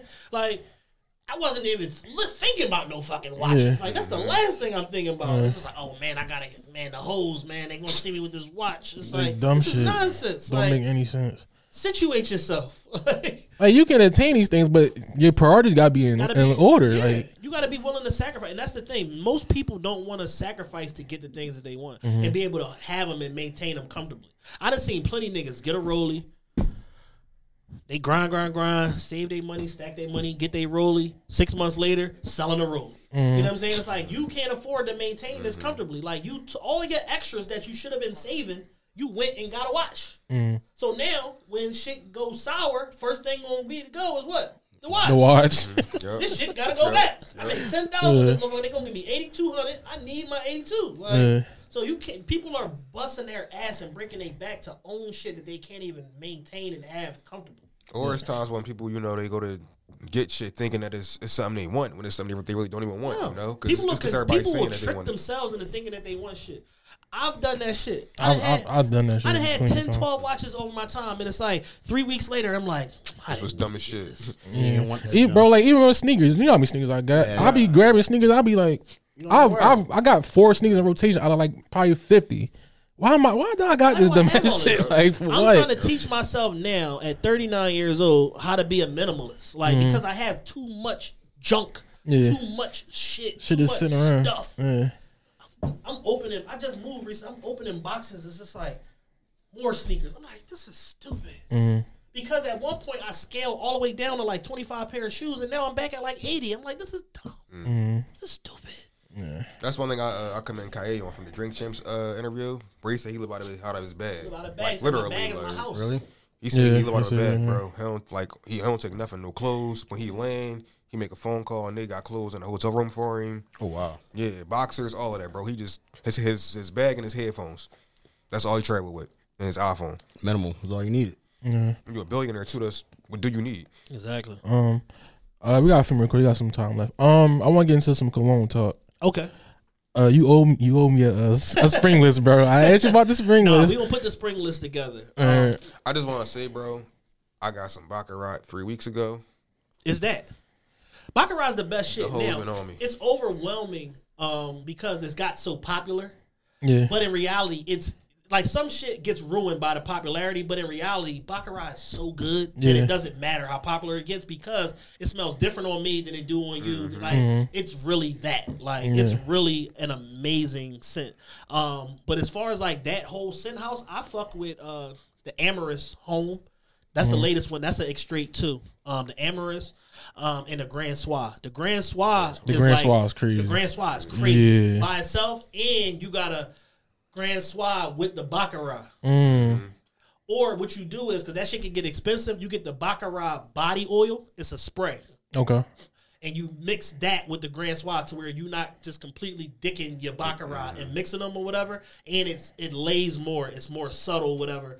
And it's not as overwhelming. But they have a body oil. It costs like $110 or whatever in a sprayer bottle. Okay. Square joint like the Baccarat. But it's body oil. You layer that and then you hit the Grand Soir on top of it. Okay. Just for the sake of it, give us 5 spring scents. Van Cleef and Arpels Moonlight Patchouli. Okay. There's a few that I like from Amouage. There's a few that I like from Amouage. Let's see which ones. Why you looking that up? Man, you say you don't fuck with cologne like that, right? No, fuck. I'm just not informed of it. You're not informed of it? Because you was telling me like a lot of this shit. We're going to put you deep, bro. Yeah. I see y'all.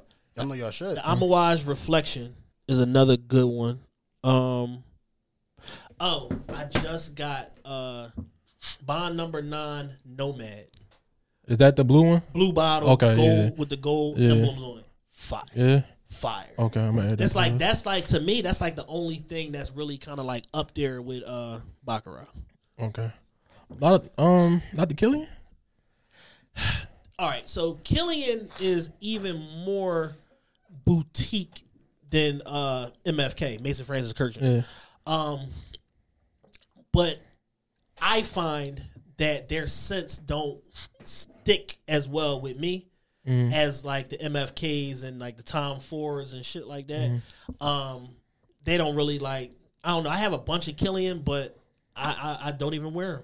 Yeah, like I don't even wear that them. Black Phantom. Like I get the most compliments off the Black Phantom and the Tom Ford Lost Cherry. Oh, the Tom Ford Lost Cherry is crazy. Dog. If everybody's palate is different, but if you can swing it and you don't mind sweeter scents, the I think it's called bitter peach or something. That's the orange one. Yeah, Stupid. I ain't get to that one yet. It's crazy. It's leaning more. They all unisex, but Yeah. it's leaning more feminine. But that joint is crazy. My girl wear that. I'm Joint. kind of scared because like Lost Cherry smells. Lost Cherry. You would think that as a man you wouldn't like it, Yeah. but when it settles Well, yeah, in, and it sits. Yeah, crazy. I love it. Like that. Crazy. That. There's another Tom Ford that just dropped, Rose Diamalfi. It's leaning more feminine, but that joint is fire too. So that's like a good one for for a woman. I gotta look it up. But yeah, that Tom Ford Lost Cherry shit. Oh my god, I like the most compliment. This is more like a winter scent, but the Tom Ford Tobacco Vanille. Oh no, I hate that joint, bro. no, not tobacco. Vanille Fatale. Venus Top. Vanille Fatale. It's like harder. It's a straight winter scent. It's heavy. But that like them musky ass colognes, I I can't can't do it. fuck The with them old man joints at You know what? I all. hate ooze. For real? Yeah. I fuck with ooze. Somebody told me though. They said what it is you have Eastern ooze and Western ooze. The Western ooze are doused in alcohol. So okay. a lot of those like cheaper ooze and all that shit, they're Western ooze or whatever. But the ones that come from the East, they smell a lot better. Okay. Like the the Bond Number 9 Nomad has oud in it, but it's like oud, patchouli, and like something else or whatever, to where it's like it ain't overwhelming, and it's an Eastern oud. Okay. Two more Spring Jones. I can give y'all this one. This is what I've been wearing pretty much every day lately. Clive Christian Crab Apple Blossom. I have I that. heard about I have it. Heard about I have it. Banger. Fire. Banger. Fire. And Clive Christian Jump Up and Kiss Me too. Jump up and kiss me. Is that the $1,000 joint? Yeah, that's Oh the no, I can't fuck with that. That's I'm gonna get there with it, but And a classic Clive Christian, Better the go rock, ahead. the rock Rose still go crazy. Yeah. The Clive Christian Rock Rose, and you can get that joint cheap. You can get that for like Guilt and stuff like that for like 50-60% off. Okay. All right. I got something. How was it scaling up your Turo business? How was it going? It was going good until last week. Y'all about to say, yeah, you had that. Yeah. Shit went left. So, all right, so with Turo, a lot of people are just, misinformed or just don't have enough information about Turo to where they kind of make their own conclusions up. What's dope about Turo is that it's a peer-to-peer network for people to, to rent cars, people to place cars and people to rent cars or whatever the case may be. I got turned on to Turo because I was a Turo user. Like I went to Houston, I rented a Jeep. I went to Cali, rented a car through Turo, stuff like that. So I was a Turo user. And then like there started to be all these like symposiums about Turo online and stuff like that. People talking about being Turo hosts and blah blah blah. And then I got into it. So I got my Mercedes GT last January 2021. And in order to like cut some of the ownership costs of it, I would put it on Turo. But I put it at such a high price that it was just like, yo, if I rent this on 2 days a month, I'm paying my car note. That was like my whole thing. I rented 2 days a month. Somebody rented for a weekend, or somebody rented for 1 day, and another fucker rented for 1 day. I break even on my cost of ownership or whatever. So that was what made me get into it. So I had the GT. I put it on there. So from February to May of 2021, I probably conservatively made probably about $4,000 off of the car on Turo. Profit? I guess profit, Okay. yeah. And then I also had like personal one-to-one rentals and stuff like that for like video shoots, artists, stuff like that. So I probably made another $3,000 or whatever off of that. So the first half of the year I made $7,000 off of the car.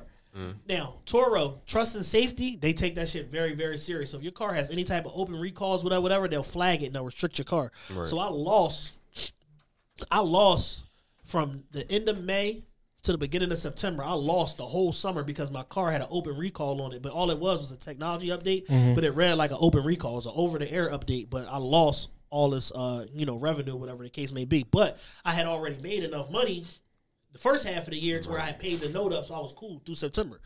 So the end of the year, for some reason, my business like just started booming like out of nowhere.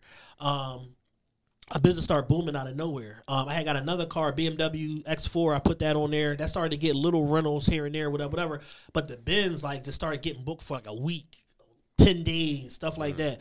To where it ended up, closing the year, and I probably made like another. So I said I already made 4, probably like another 10 at the end of the year. Then starting off 2022, it just kind of continued. I had a bunch of rentals for the Benz, and I ended up hitting superhost status. So once you hit superhost status, now your listings pop to the top, all of that. So now, just by hitting superhost status on the Benz, now all of my cars populate to the top, whatever. So now the BMW is getting rented a bunch, and this is second and third. So 2 weeks ago, I had a renter. I signed up for this service called Toro Go, where basically the renter, they supposed to pre-verify the person, make sure they're not a synthetic profile, whatever, and then they show up to the rental. I don't even have to be there. They show up, unlock the car with the app, get the keys, check in, and bounce. You know what I'm saying? That's cool. The problem is they don't really vet the people. So somebody basically tried to steal my BMW. Yo. So the car kept getting extended. So that's the first red flag. Number one, why can't I call you? I'm telling you, I'll extend the car. You need to call me.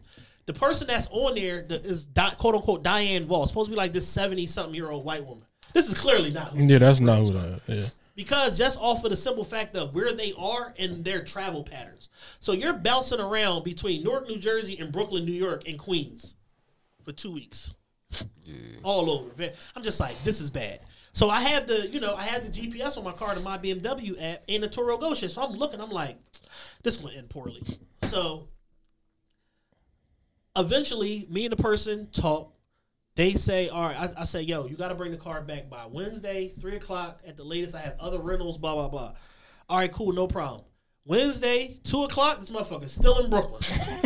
I'm just like, this shit about to go left. So now I got to go through the app, put in a late return, contact Toro Trust and Safety, let them know what's going on. They say, hey, we got to wait 24 hours before we can like upgrade this to like an investigation team, blah, blah, blah, try to find your car back. But it's good that you have the GPS on there because that'll give us some location or whatever on where the car is.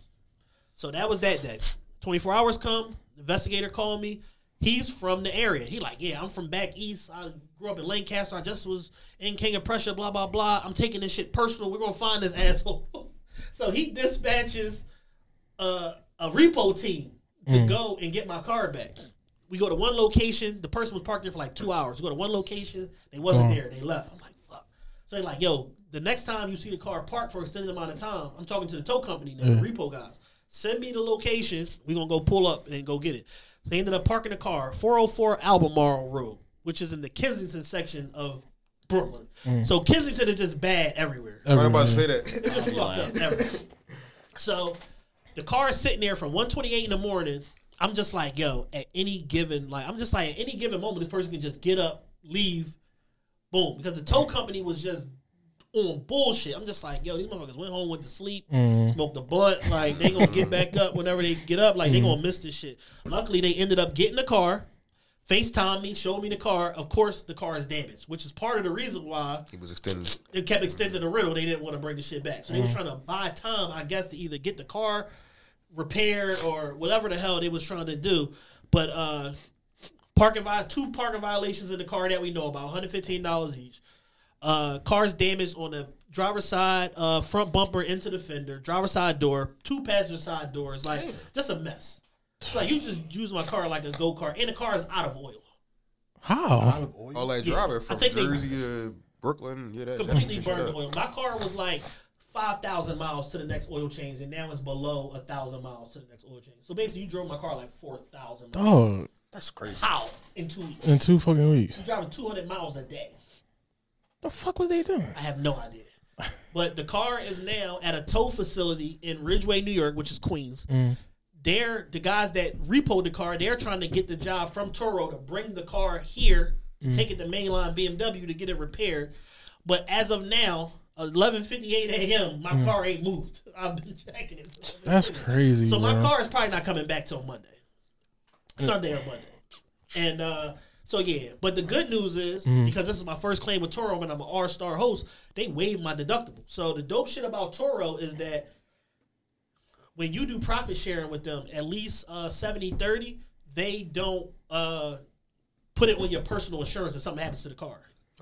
They're responsible. Either it's a combination of them or the renter. And when you go through the claims process, you can select who you want to pursue for the damages, Toro or the renter. Of course, I'm going to Toro. Yeah, because the renter's a jackass. The renter's a jackass. We don't even know if this is the real renter. Right. So we're going to go to Toro. So we go to Toro, go through the whole process. They waived my deductible, and they basically said, hey, we're going to compile an estimate off the initial photos, but we'll also talk to the body shop. You can send this car anywhere you want. So I'm sending it to BMW to get it repaired or whatever. I'm going to have some pre-existing little dumb shit on there. I'm going to get that fixed also under this claim. Yeah, might as well. And then I'm going to sell the fucking car and then start from scratch. But yeah, I'm selling my, I had a Toro Runner this morning, last night into this morning.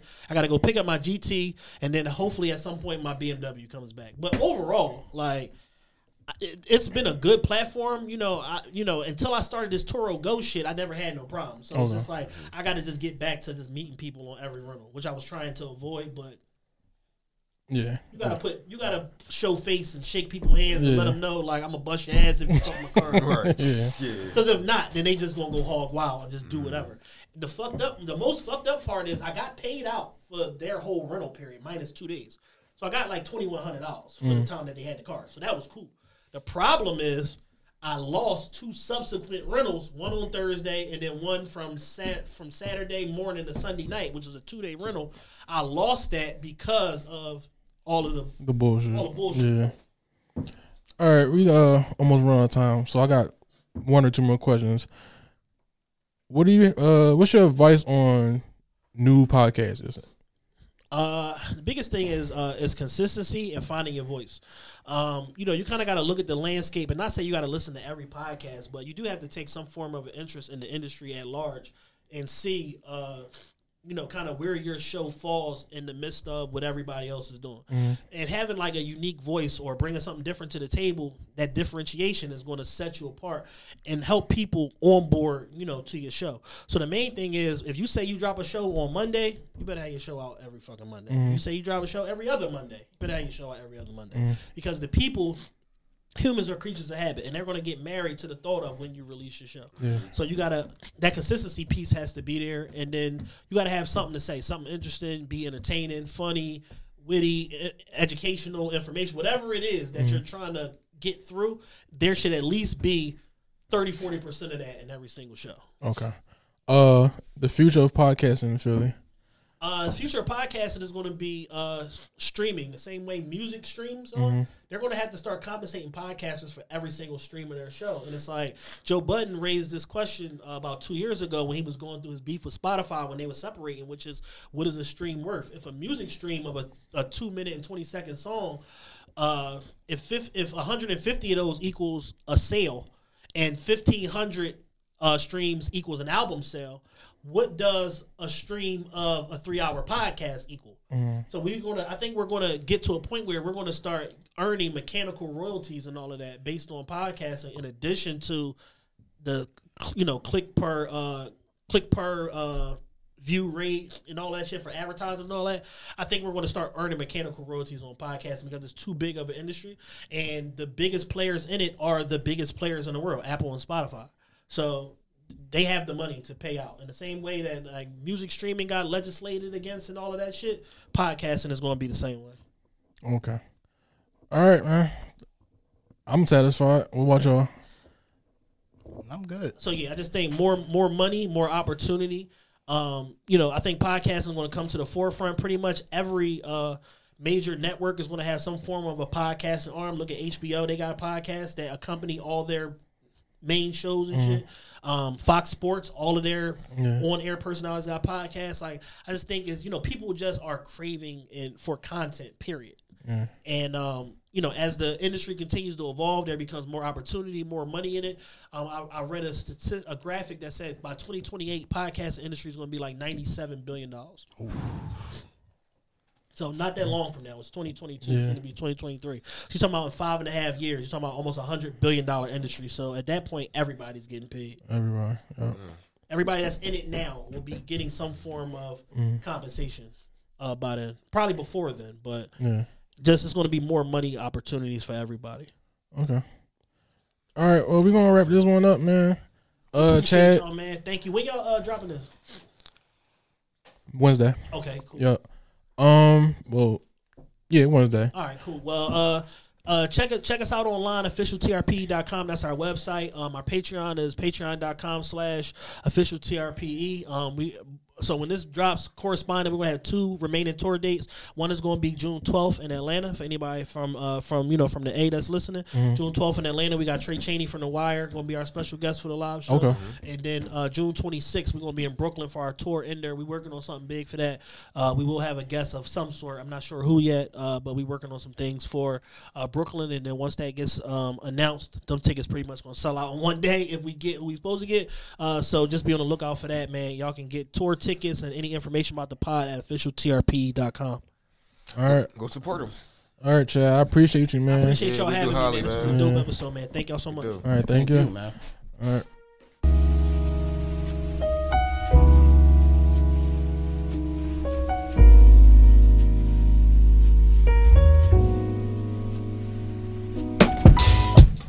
You just listened to the Sandbox Podcast. You can follow our official Twitter account at Sandbox Podcast 215 and Instagram at the Sandbox Podcast 215. Please don't forget to rate and follow the pod.